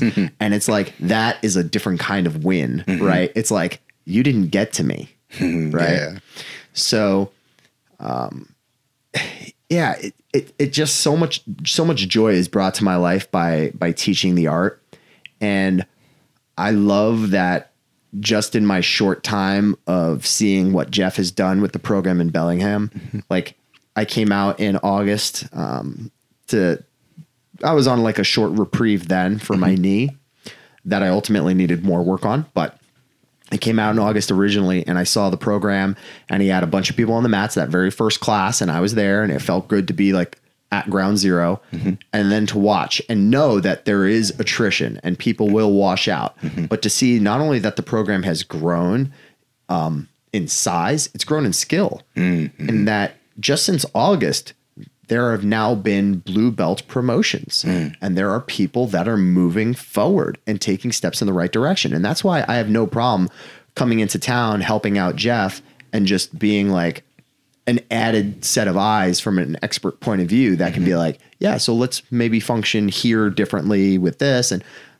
I get to mentor a good buddy of mine and help him grow the program. And the program is just blowing up, man. Yeah. And so I would not hesitate to say that before too long, you're going to see a lot coming out of Bellingham BJJ. Oh yeah. And Bellingham BJJ is already the premier spot in that region. Although there are other clubs right nearby and different schools. I mean, just having Jeff alone is, head and shoulders above any other place in that area. Oh yeah. And now that I'm here, it's like swatting a fly with a nuke, right? Yeah, exactly. So we've got a lot to offer, and we're going to continue to improve. And before too long, you'll hear about women's only classes. You'll hear about self-defense classes. You'll hear about competition classes. Cool. You'll hear about a larger no-gi program. Once we feel, and by we I mean Jeff and I, once we feel like the student population here is ready to, we'll start sending people to bigger events. We had 4 competitors at the Revolution that just happened not too long ago. Every single person got at least a win. And this is, mostly white belts. Yeah.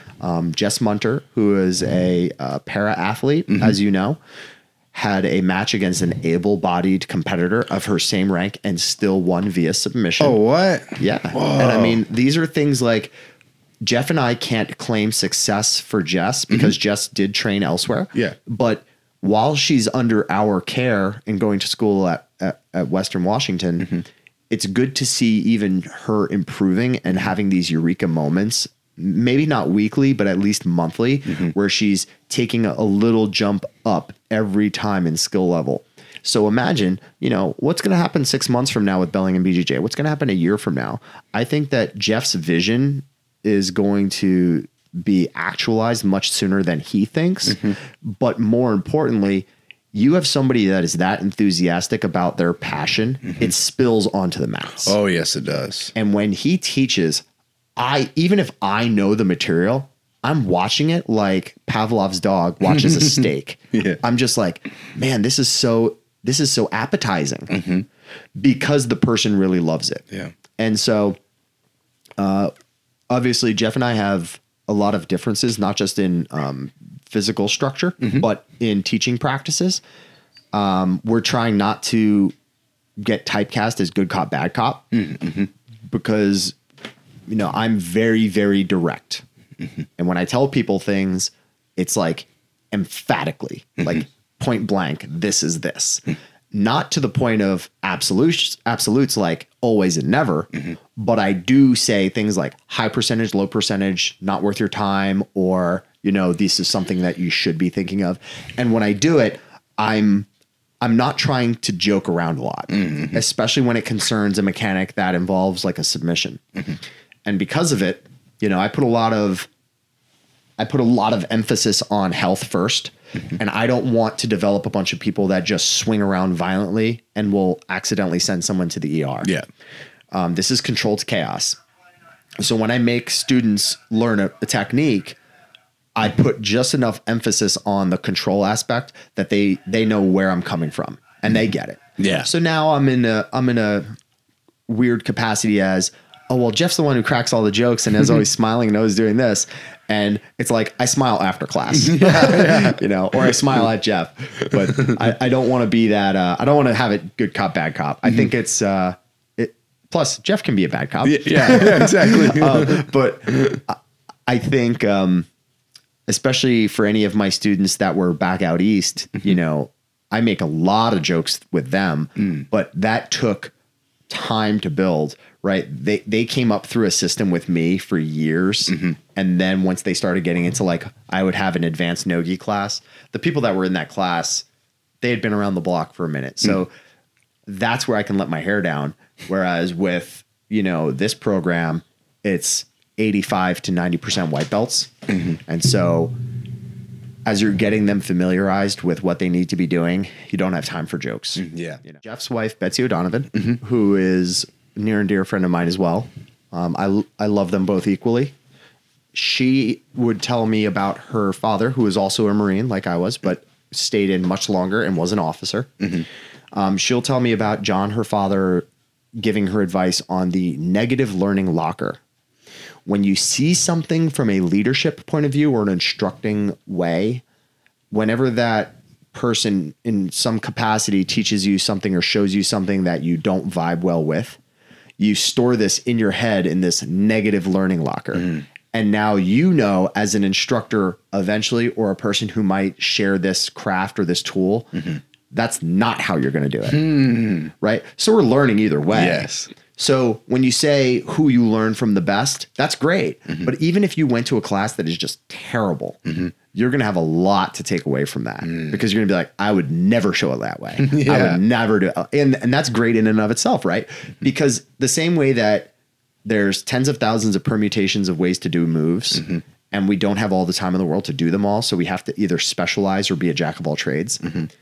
That's a lot of exclusion, right? So because of the principle behind exclusion, we just figure out the things that we're not going to put time into. Learning by omission. Yeah. Yeah. And this negative learning locker becomes super valuable. These are the things you're not going to do. It's all value. So one of the things that I definitely want to make sure I get across is that even when I'm taking a class on a subject, like I am not an omoplata fan in the sense of I have taken the class on it from multiple sources who are all very passionate and skillful with the move. Then we have to remember that not every body type fits every movement. And for me, just because of my hip to spine to whatever ratio and the way in which I turn, I can do a lot of relatively like beautiful movements, but my omoplata movement is not the greatest. So the one time I've decided like, okay, I'm going to just go all in on this. I went to tons of seminars on it, took resources from all different points of whether it was digital download or visual books, just like right in front of me. Like, man, I am struggling with this move. I still go to every single omoplata class I can, and I'm still waiting for that eureka moment. But it's like, man, this is a move that I've done one time in competition that I know to great lengths that I am not going to have a high level of success with.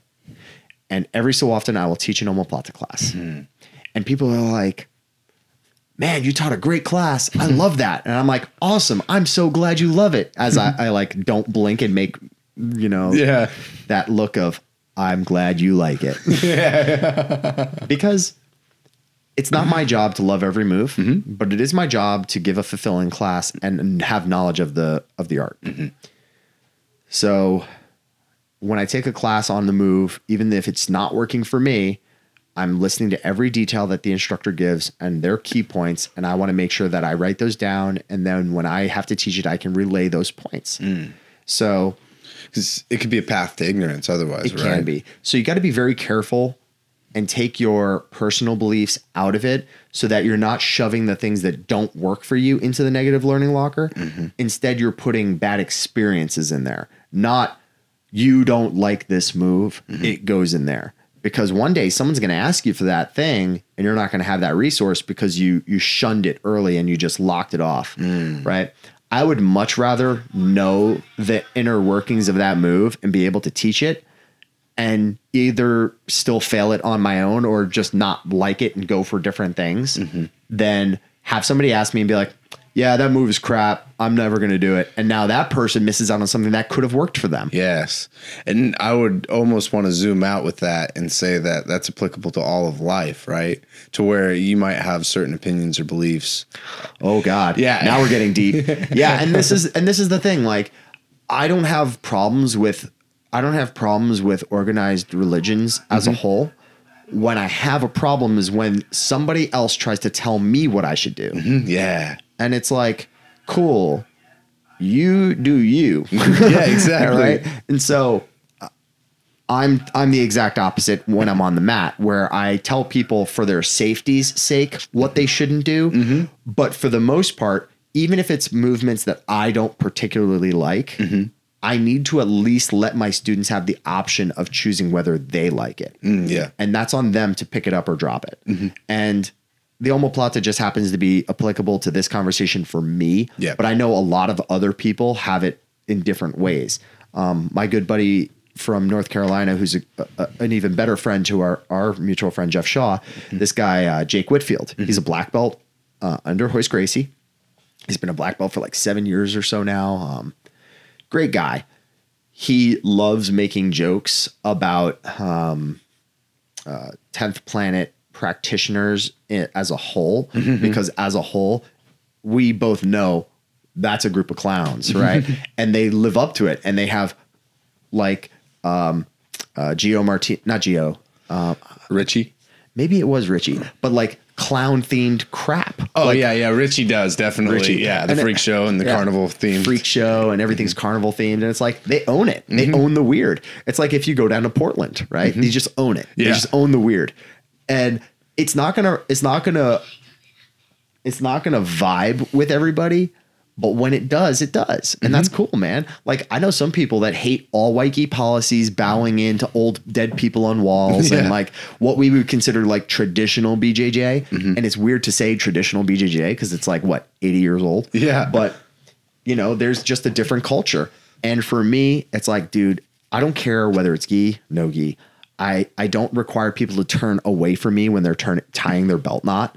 I don't want people... and mind you, like I've got tattoos on my back, and one of the tattoos is of Pedro Sauer, my instructor, and another tattoo is of Elio Gracie in different forms of his life. Wow. I can appreciate Elio Gracie for what he did for the art, but still look at him and say he was a terrible father. Yes. Right? Like, idol worship is terrible. Got to be careful with that. I am not going to involve my student base in a form of like new age witchcraft where it's like we look at these people as some kind of like patron saints and we worship them and like we do these weird rituals around them where it's like you can't tie your belt while facing the portrait of Elio. And it's like, dude, what does Elio care right now about whether your belt is being tied in front of a picture of him? Exactly. I don't see the need for it or the use of it from my perspective in my environment. Yeah. And you even see that though, the idolization. I think that's a big thing, is to be able to hold that in separation, just like with the move, right? Where it's like, I may not have fun or want to engage in doing the omoplata, but I will listen. Yeah. And it's the same. We even look at like Martin Luther King, right? People would idolize him. He's a great man for everything that he did. And I completely agree with that. I'm not a great person in general. I mean, he's done a lot of plagiarism. He'd have like, not that there's anything wrong with this, but he'd have wild sex orgies.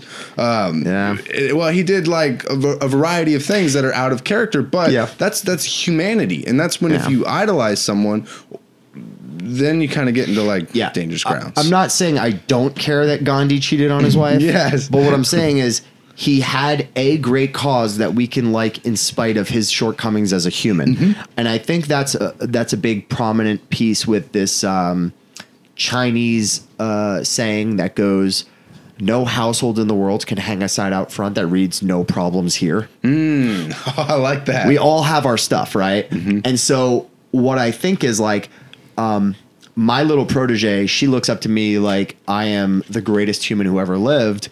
And the exact opposite, right? I am a terrible human being that has some good characteristics. Yeah.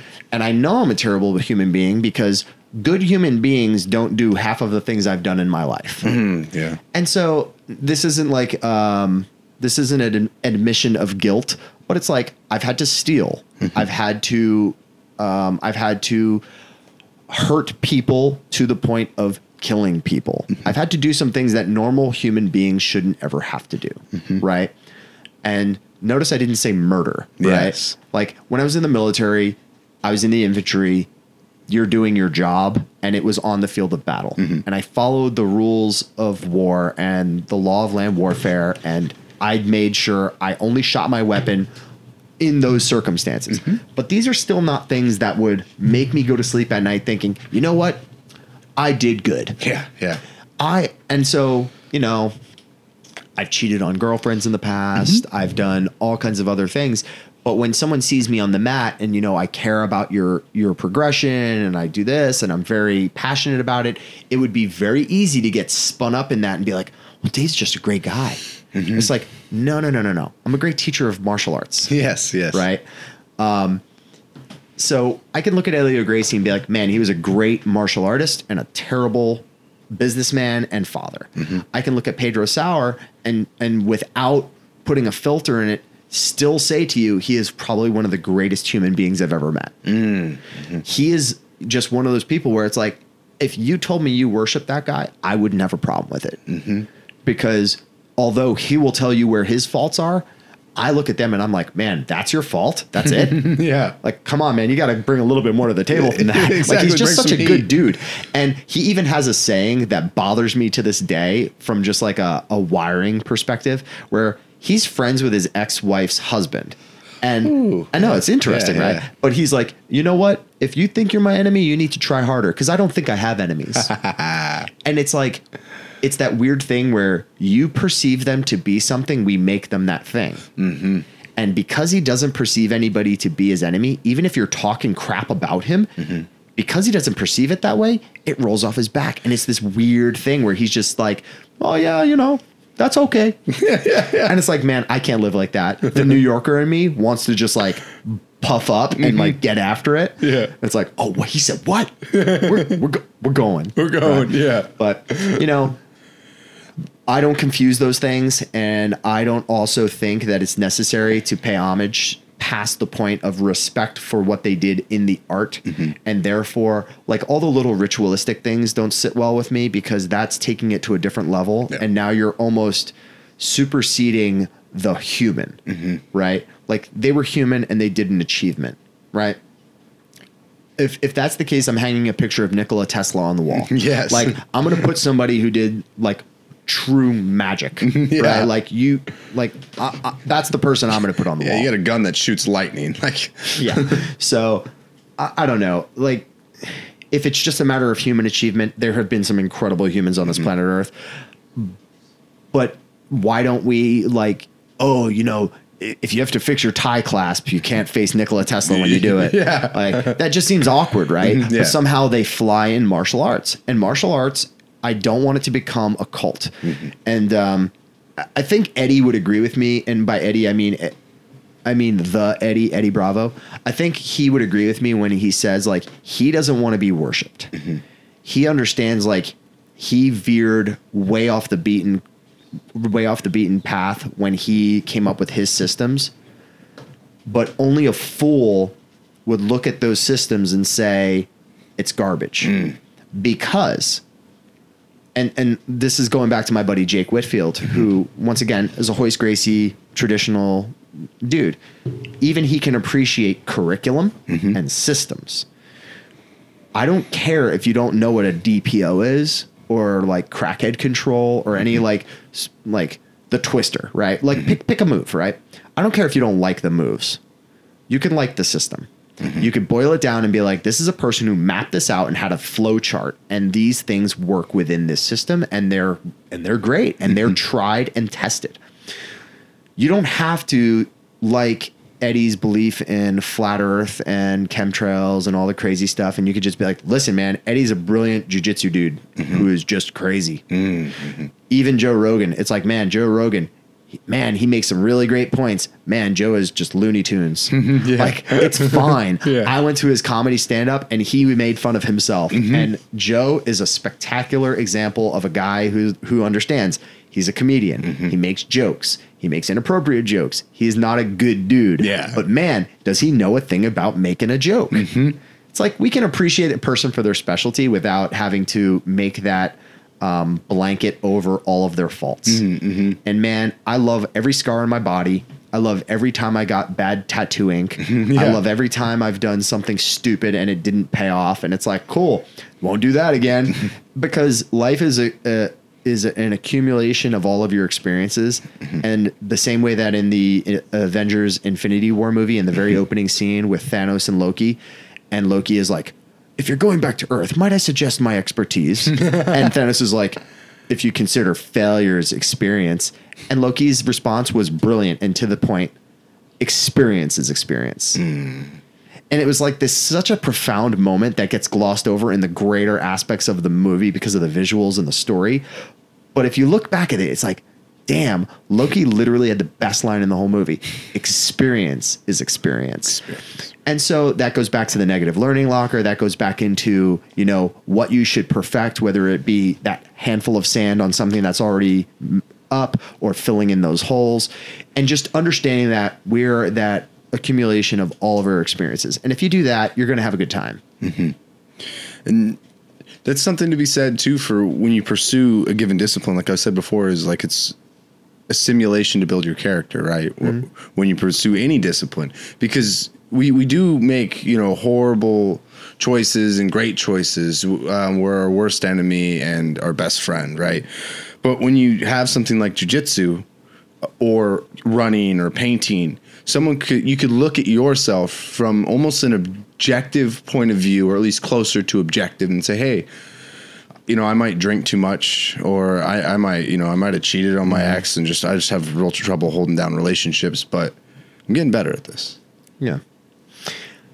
I do think that one of the best aspects of training in a in an academy like the one that Jeff and I are building is the social aspects.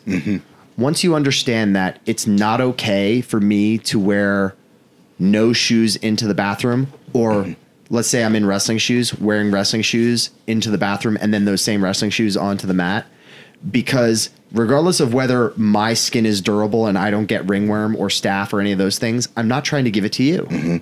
And understanding that my hygiene and whether I washed my gi before I trained or my rash guard or whatever, making sure that I'm not the guy that's causing other people grief. It's like this, it's this thing that you don't go to work at your whatever job and think, man, I hope I don't cause problems for somebody else. But we do have that in jiu-jitsu. And it's interesting. It's like I am trying to simulate murder in either pajamas or swimwear, right? And when I get this arm lock, when you tap, it's me saying we have simulated it far enough for you. And when you don't tap and something bad happens, we no longer simulated it. Yes. Right? But the social aspect of it is you trust me enough to end the simulation with your little somatic component, right? The second you take your hand and you symbolize like you're done, you're trusting me with your body, and I let go. The same thing with all the chokes, right? It's like if and Joe Rogan said this, like every one of those is a kill. If I choke you and you tap and I don't let go, I can hold you until you die, right? So when I put you in these strangleholds and you tap, that's me saying, okay, we've made it to the end of our simulation. And today, no one was David Carradine. Too soon? Nah. All right, cool. But the point remains, like, some people go way too far. We want to build a culture where people understand, yes, this is great control. Try to get out. Cool, you couldn't. Now imagine this is where you're tapping, and now I'm going to let go and show you where I could go. And here's where it can go. Or in a choke, it's like, cool, you understand you were going out, right? You understand what happens after your brain shuts down. It's because it's saying we need to reserve our energy of oxygen. So now I keep that going. You die. Yeah. And it's like building that social climate of we all trust each other to let go of the moves, to do the moves appropriate. And I give my body to you and you give it to me so that we can simulate these things while also being respectful of the hygiene components and listening to the instructor. You're building relationships with your instructor and your training partners.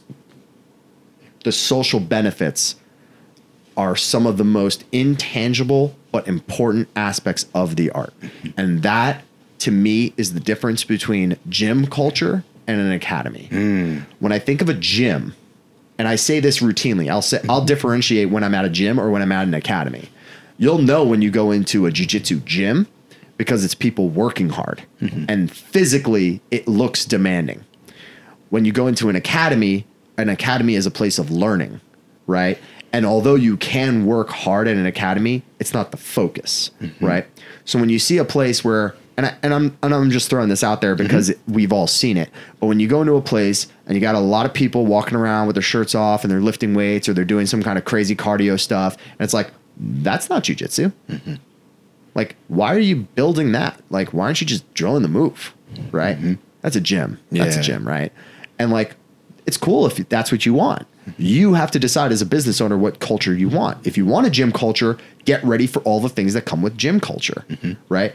Oh man, we got a lot of meatheads in here lately. It's like, well, what did you expect? Like you made a gym, right? And then when you see an academy and it's like, man, you can still go hard in your grapples, but it's just a different vibe, right? And you'll notice at the academy, it's like, and I'm not saying this to be deterrent to other people that don't want these things, but just understand where that division lies. The onboarding process for any job, right? They give you a rundown of the mission and the vision. And then they say, these are how we do our things. And now we're going to train you. And now you go through your training and then you've completed your onboarding. So now not only do you know what your tasks are and what you should be doing, but you're working with this team towards this end goal. At an academy, you're going to get that. You're going to get an onboarding, right? Where it's like, these are our rules. These are the ways in which we do things. Your objective is to do these things. And we're going to promote you up this company chain through promotions in rank.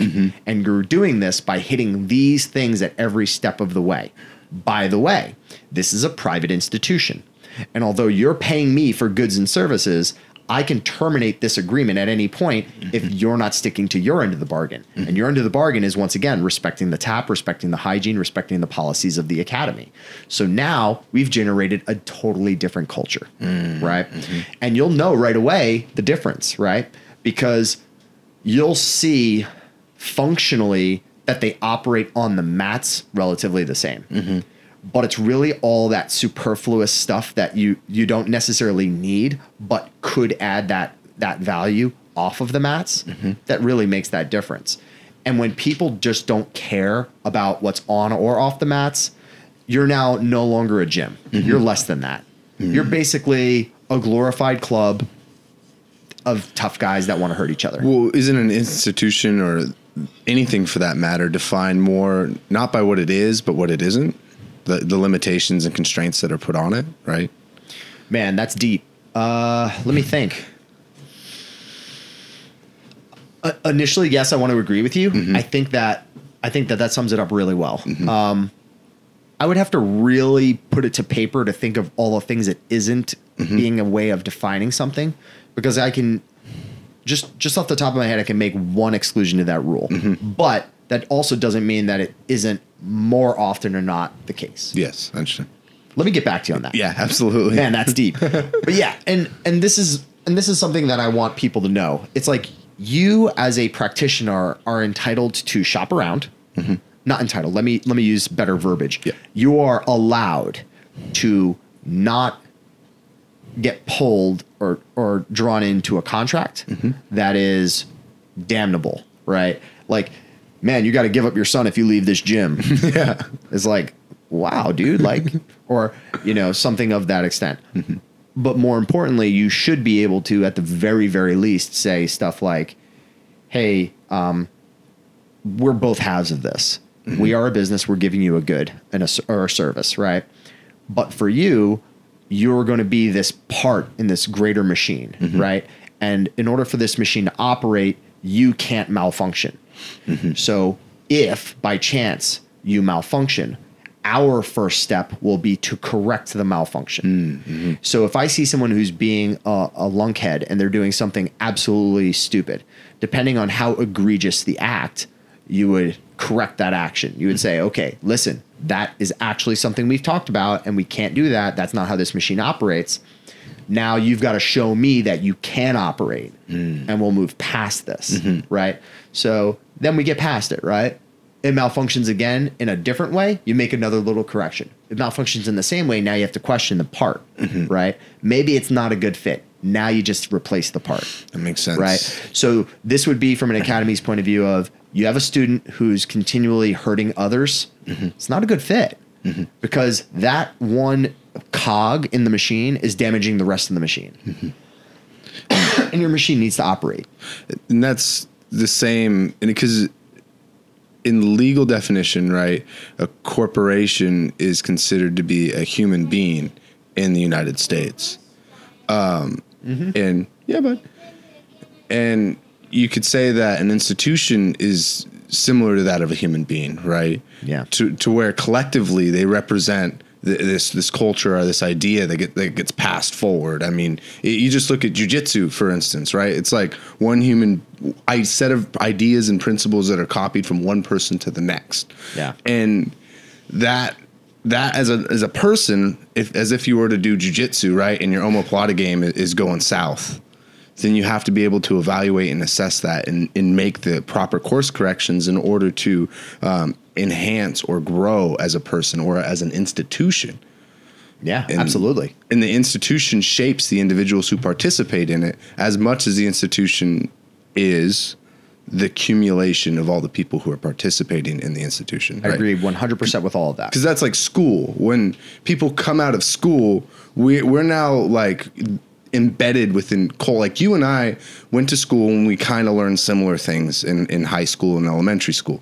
And because of that has shaped fundamentally who we are and what group we identify with. And as we continue that, we build this institution, just like as a person continues learning jujitsu, they build their character. And it's something interesting when you decide to create an institution or become a part of one. You're like, well, there's a little thing these are the social principles that we want. And these are also how we want people, introduce people to learning effectively. This is how we want people to approach, this sport, or not even the sport, but themselves. And that in and of itself is unique to the institution, right? Yeah. Whether even if you guys come from, Pedro Sauer. Yeah, it's fine. And let me use a different institution, for example. Like in the United States Marine Corps, if you happen to sign up for the infantry and you talk to any infantry person, they will tell you the hardest thing was not going to war, but coming back. So if your institution is doing a disservice to you in terms of training you up, giving you certain skills, telling you when to apply it, but then not giving you an ample understanding of like the repercussions of those skills, they're doing a disservice to you. When I think about teaching jiu-jitsu, I want people to understand that there is a sport component to it that we don't necessarily have to follow.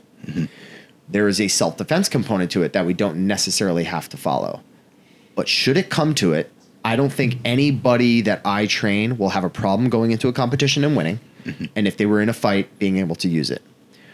When I see the biggest problem with regards to the machine operating cleanly and having a possible problem where I'd have to remove a student from a class, it would be because either they're constantly going against these directives that we set out before they signed up, saying, these are the rules. Are you cool with that? They sign up. Awesome. We've gone into an agreement, a contractual agreement that this is what we're both going to do.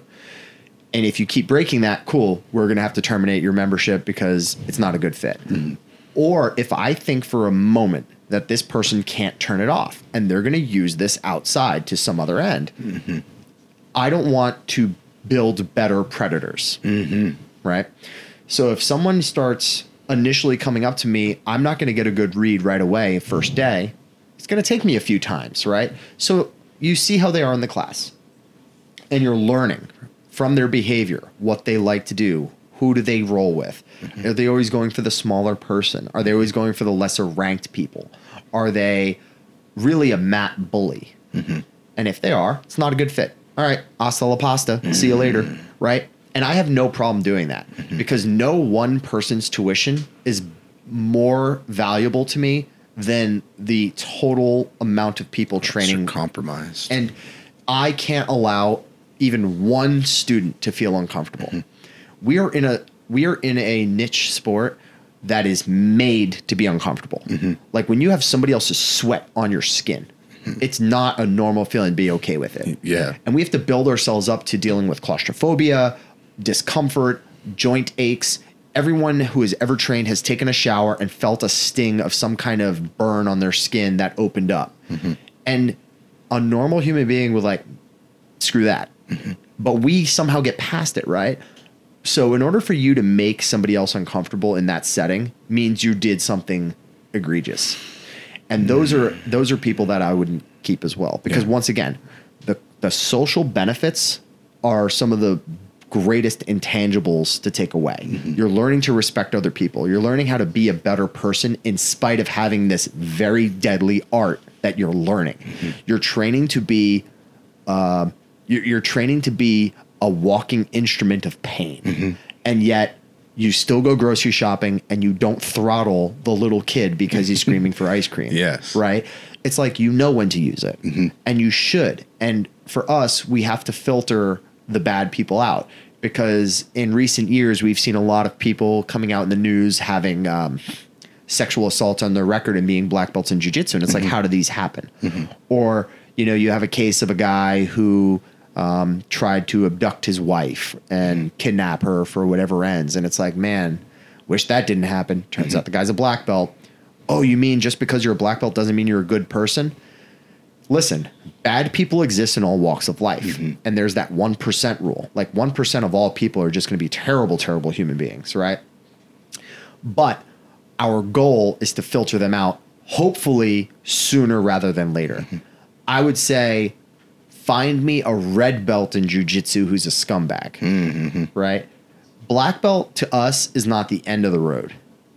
And so just because you found a black belt to be a terrible human being doesn't really mean too much, but it does mean that they got through longer than they should have. That's a lot of hours spent with somebody to not know that they're a scumbag.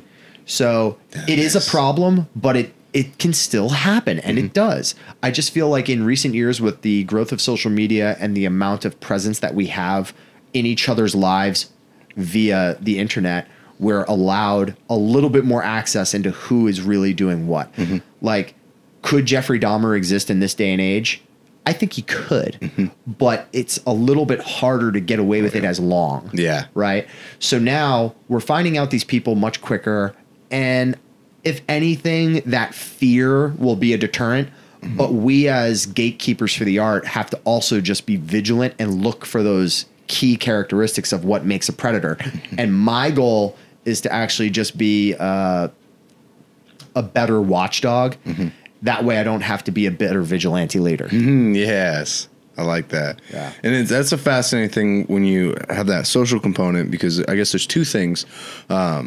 One would be with that social component, you're doing more than just teaching technique. However, it's not the point, because when it does become the point, then it becomes culty, or it can become weird when it's, you know what I mean? When we're trying to teach everyone how to be able to love and respect each other, like if that is like the number one thing, and then technique, you know what I mean? There's a point where it becomes a shoe. But it's even with this podcast. Like if I'm here and doing this podcast and I'm doing it because your life, I'm assuming everyone listening's life sucks, and I know a better way of living life, so I'm going to tell you it. And that's like, that is horrible in the sense because it's so ignorant, right? Yeah. And also you miss the point, because you haven't learned anything if you've come to that conclusion, right? Just like you were mentioning about with Joe Rogan, like he understands, he has the humility to be able to understand he's just really good at jokes. He's not just a good person. He's not a good person in every aspect. He's not a god, so to speak. Yeah. Right? He's just a person. Yeah, he's just Oprah for dudes. Exactly. Yeah. He would laugh at that too, because so many people have made that joke by now. But it's like, and I think that's also why he's so appealing to us, because he is that quintessential approachable dude who understands he's a dude and he's not bigger than himself. Yeah. When I hear of people that are like, you must call me professor, and I'm like, dude, you can call me Dave. Yeah. And first off, that's not how it runs in the association that I'm a part of, Pedro Sauer Association. But even still, if I got to the rank of 3rd degree black belt, which for me is still 6 years away, I don't know if I would ever request that. I feel like if you happen to introduce me on the show as Professor David Porter and I was a 3rd degree black belt under Pedro, I wouldn't be like, whoa, that's not correct. Yeah. What I would probably say instead is, thank you. You can call me Dave. Right? And if we were in a class and I were teaching it and someone's like, coach, I wouldn't get mad at them. Like whatever title or honorific you want to bestow on somebody, when you decide to do that, that's on you. Right? But I'm not going to force anybody to do that for me. And like for Pedro, he used to call Elio professor. Elio was never called master or grandmaster by Pedro. But when Pedro talks about him to others, he talks about Grandmaster Elio Gracie. And then when I am introducing Pedro to an audience, like a seminar or a class, like let's say I did a warm-up in the Herndon location. After that, I would, tell everyone from the warm-ups, okay, fix your gis. Let's pay respects to Master Sauer. That's the words I would use. When I go up to him, and if I'm with somebody and it's just one-on-one, I'm like, Professor, we have a quick question about this. He still prefers the term professor because to him, that was really cool. Like he called Elio that. So now that people call him that, it's like awesome, right? But even when he first picked up that title, he didn't like it. Now it's grown on him, but he hates when people call him Master Sauer, except when they're introducing him to an audience, right? Yeah. So like when I call him or talk to him, it's just, he's Pedro. He's a dude. Yeah. He's just a dude who's got 46 years of jiu-jitsu. Yeah. And also drives Porsches like a maniac. And, yeah. Ooh, Porsche are fun, though. Ooh. Yeah. You know what he does for fun on the side? He cleans and puts together Porsche parts. What? For fun. Whoa. He goes to the Porsche dealership. They know him. They wave him in. He goes to the back, and it's like a surgeon's office. Like everything is immaculate. He washes his hands in soap, and he scrubs them. He doesn't touch a single part that has grease. And he just takes these pristine things and puts them together. Wow. And then after a few hours, he goes home. Wow. And think about that. Like mentally, what kind of a person does that for fun? Yeah. A mechanically minded person is also going to be great at jiu-jitsu. Oh, I didn't think of that. That is very true. Just a technical person. But this is why my key phrase that I say time and time again is that jiu-jitsu is ever changing, but the human body is finite. We as people are developing new ways in which we use our craft. But when you're attacking the human body, it's going to really come down to only a few things. And as long as you stop trying to beat mechanics, you'll beat the person. So like when I'm in someone's knee shield half guard and people are like, oh, how do you beat the knee shield? It's like, well, how do you beat the knee? How do you beat the hip? This is still a human, right? So how they're employing their tools might be the thing you're focusing on, but realistically, it just comes down into the mechanics of the person. And so once you figure out like, oh, the hip is a ball and socket joint, the knee is a hinge joint. So now if I compress the shin and rotate my body, that thing is going to bounce off of me like a basketball. And you're like, how'd you beat that so easy? It's like, it's a human. Yeah. It's a human. And plus, not because I fought in the cage and in the ring and not because I was in combat, but it's only grappling. Like, why are you afraid? Like, try a move. Some people get like, especially with me, if they see the rank, man, this is another reason why like I love visiting academies no-gi because if it's a no-gi program, it's almost like I will respect you when I see you move. Versus, oh, I'm going to respect this rank. It's like, whatever. Rank is rank. Like, we all know somebody who got it too soon, and we all know somebody who should get it earlier. And that's a hell of a lesson to learn in the middle of a grapple because you judged. Yeah. I'd much rather you don't judge me by that, but by my movement. And so, anyway. And I'd also, too, would say that that's being present-minded, right? To where it's like, instead of you have all this expectation going into something, whether you see someone's rank or whether it's, you're watching these videos, this guy's a monster, and you're like, but if you're there. Yeah. See how this goes. But don't be that person that tells me you're like, oh, well, I'm a 4-stripe I don't know, blue belt. I'm a 4-stripe blue belt. It's like, cool. Some people give stripes for attendance. Yeah. Like some people, they could mean totally different things. When I see a blue belt, what I should see is someone who has an understanding of how to move their own body. When I see a purple belt, I see someone who should be able to move their own body and move another person's body against their will. When I see a brown belt, the brown belt not only knows how to move their body, but they're doing less of moving of their body and more of moving their opponent's body. And when I see a black belt, they shouldn't be moving much. It's like, I'm going to move when I submit you. Right? I don't have to do anything extra. I have just toned it down to the point where I'm going to only do the movements that are necessary for the finish. And so when people are grappling with me and they're like, why aren't you moving? I'm like, I don't have to. If we just want to sit here and stare at each other for 5 minutes, I'll do that.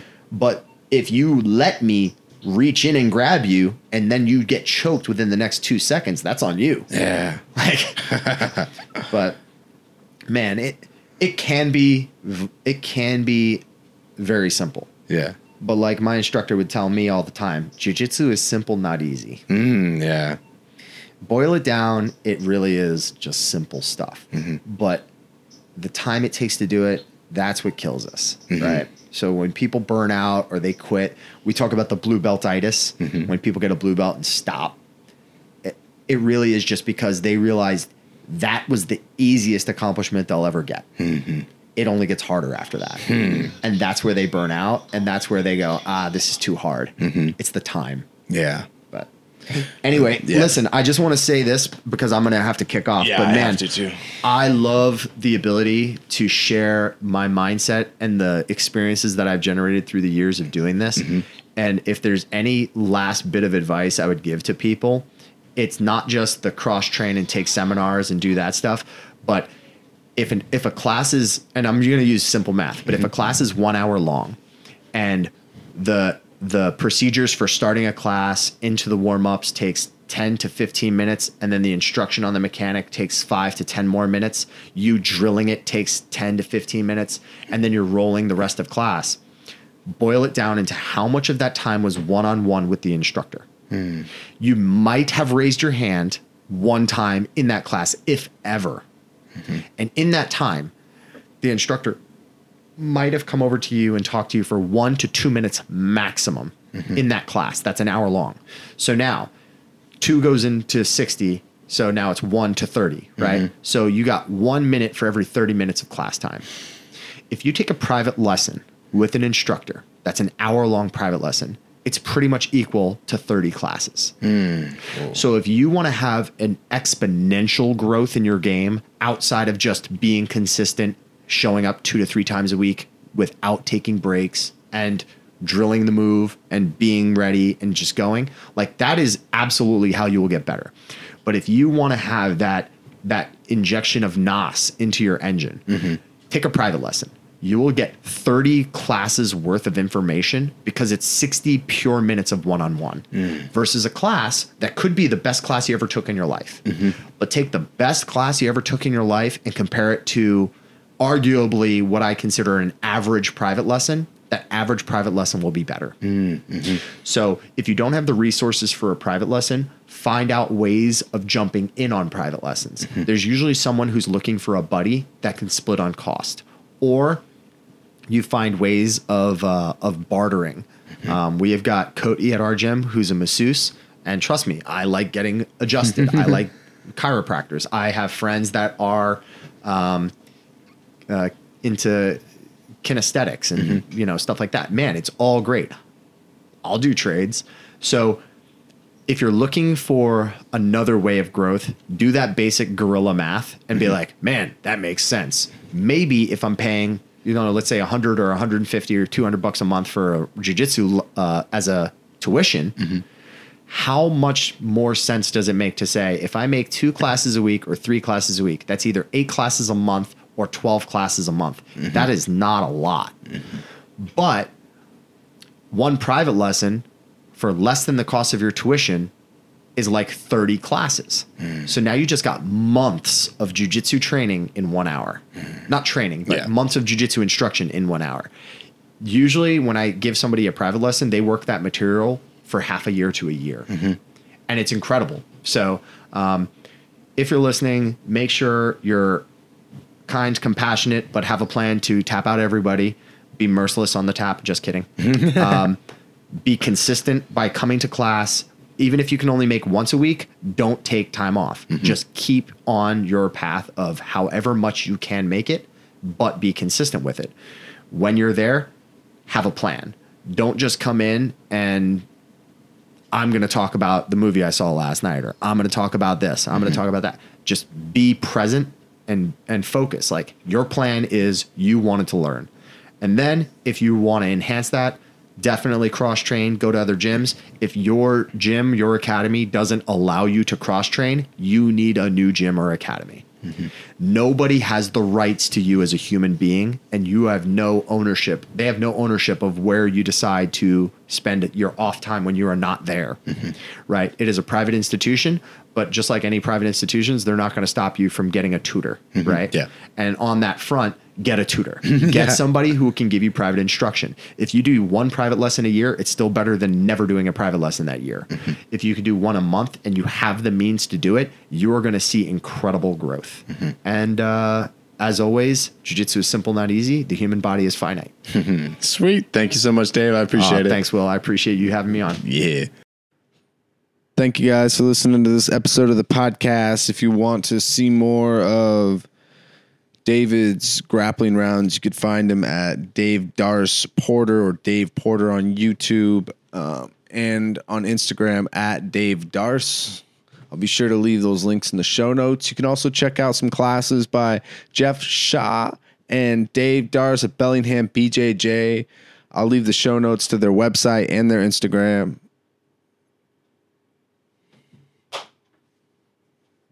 Thank you guys for listening to this episode of the podcast. If you guys would like to check out more of Dave Darce's grappling rounds, you could find him on YouTube as Dave Darce Porter. I'll be sure to leave the links to his YouTube and his Instagram, Dave Darce, in the show notes.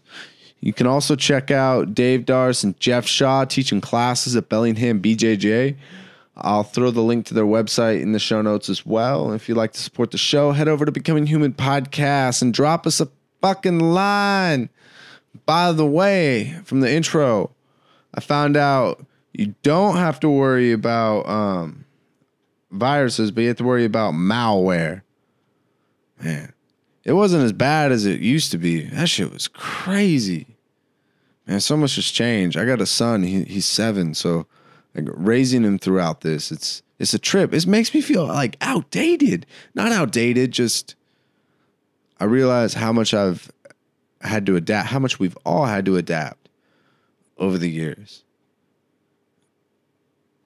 And much like how much we've had to adapt in, jiu-jitsu training or learning any skill, it's easy to forget how far you've come in that amount of time. Till next time, y'all, enjoy your week. Thank you for listening. I love y'all.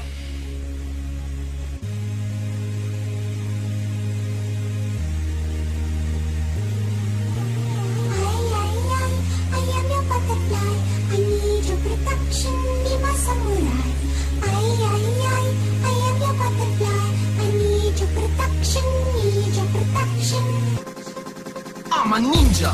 Yo, my life is like a video game. My main thing when I'm in the zone. One player, one life in the mark. Remember the dog. Go ninja, go! No fucking it down. I'm cutting down anyone I'm apart. Trying to fuck up my game with razor sharp political throw stars. Killing my flow so horse. Wild out of control. Ninja scope op eraf. Rough rounds with tough times met voor oorkos. Skraal, till I hit 777 at the ATM. Straight famine of feast when you're living on the razor edge. Stay sharp, sharp, rolling with the SOS. High energy, you never seen Zeph so fresh.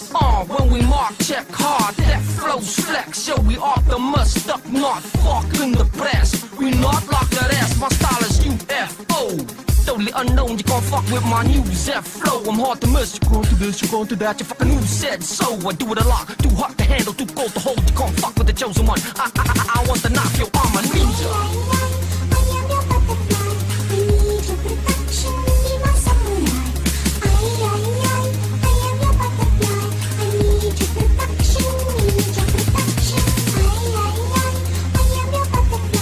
I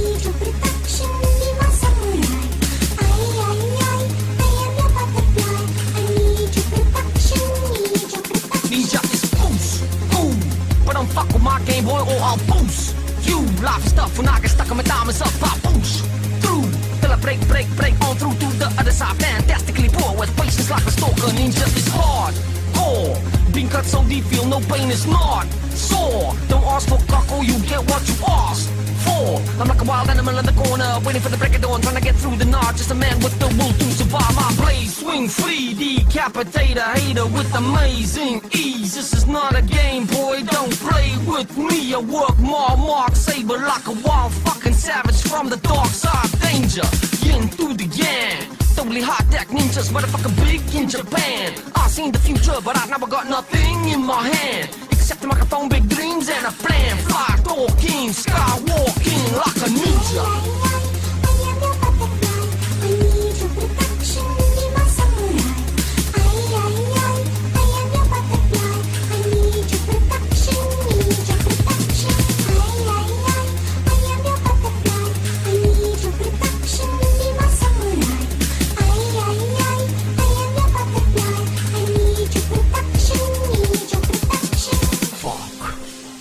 This is like the coolest song I ever heard in my whole life.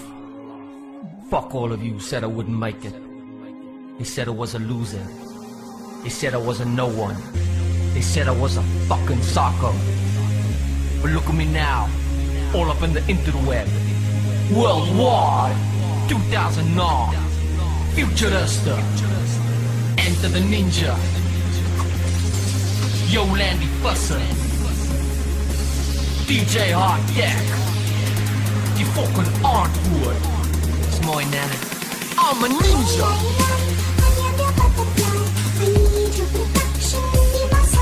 Yo, I'm a ninja.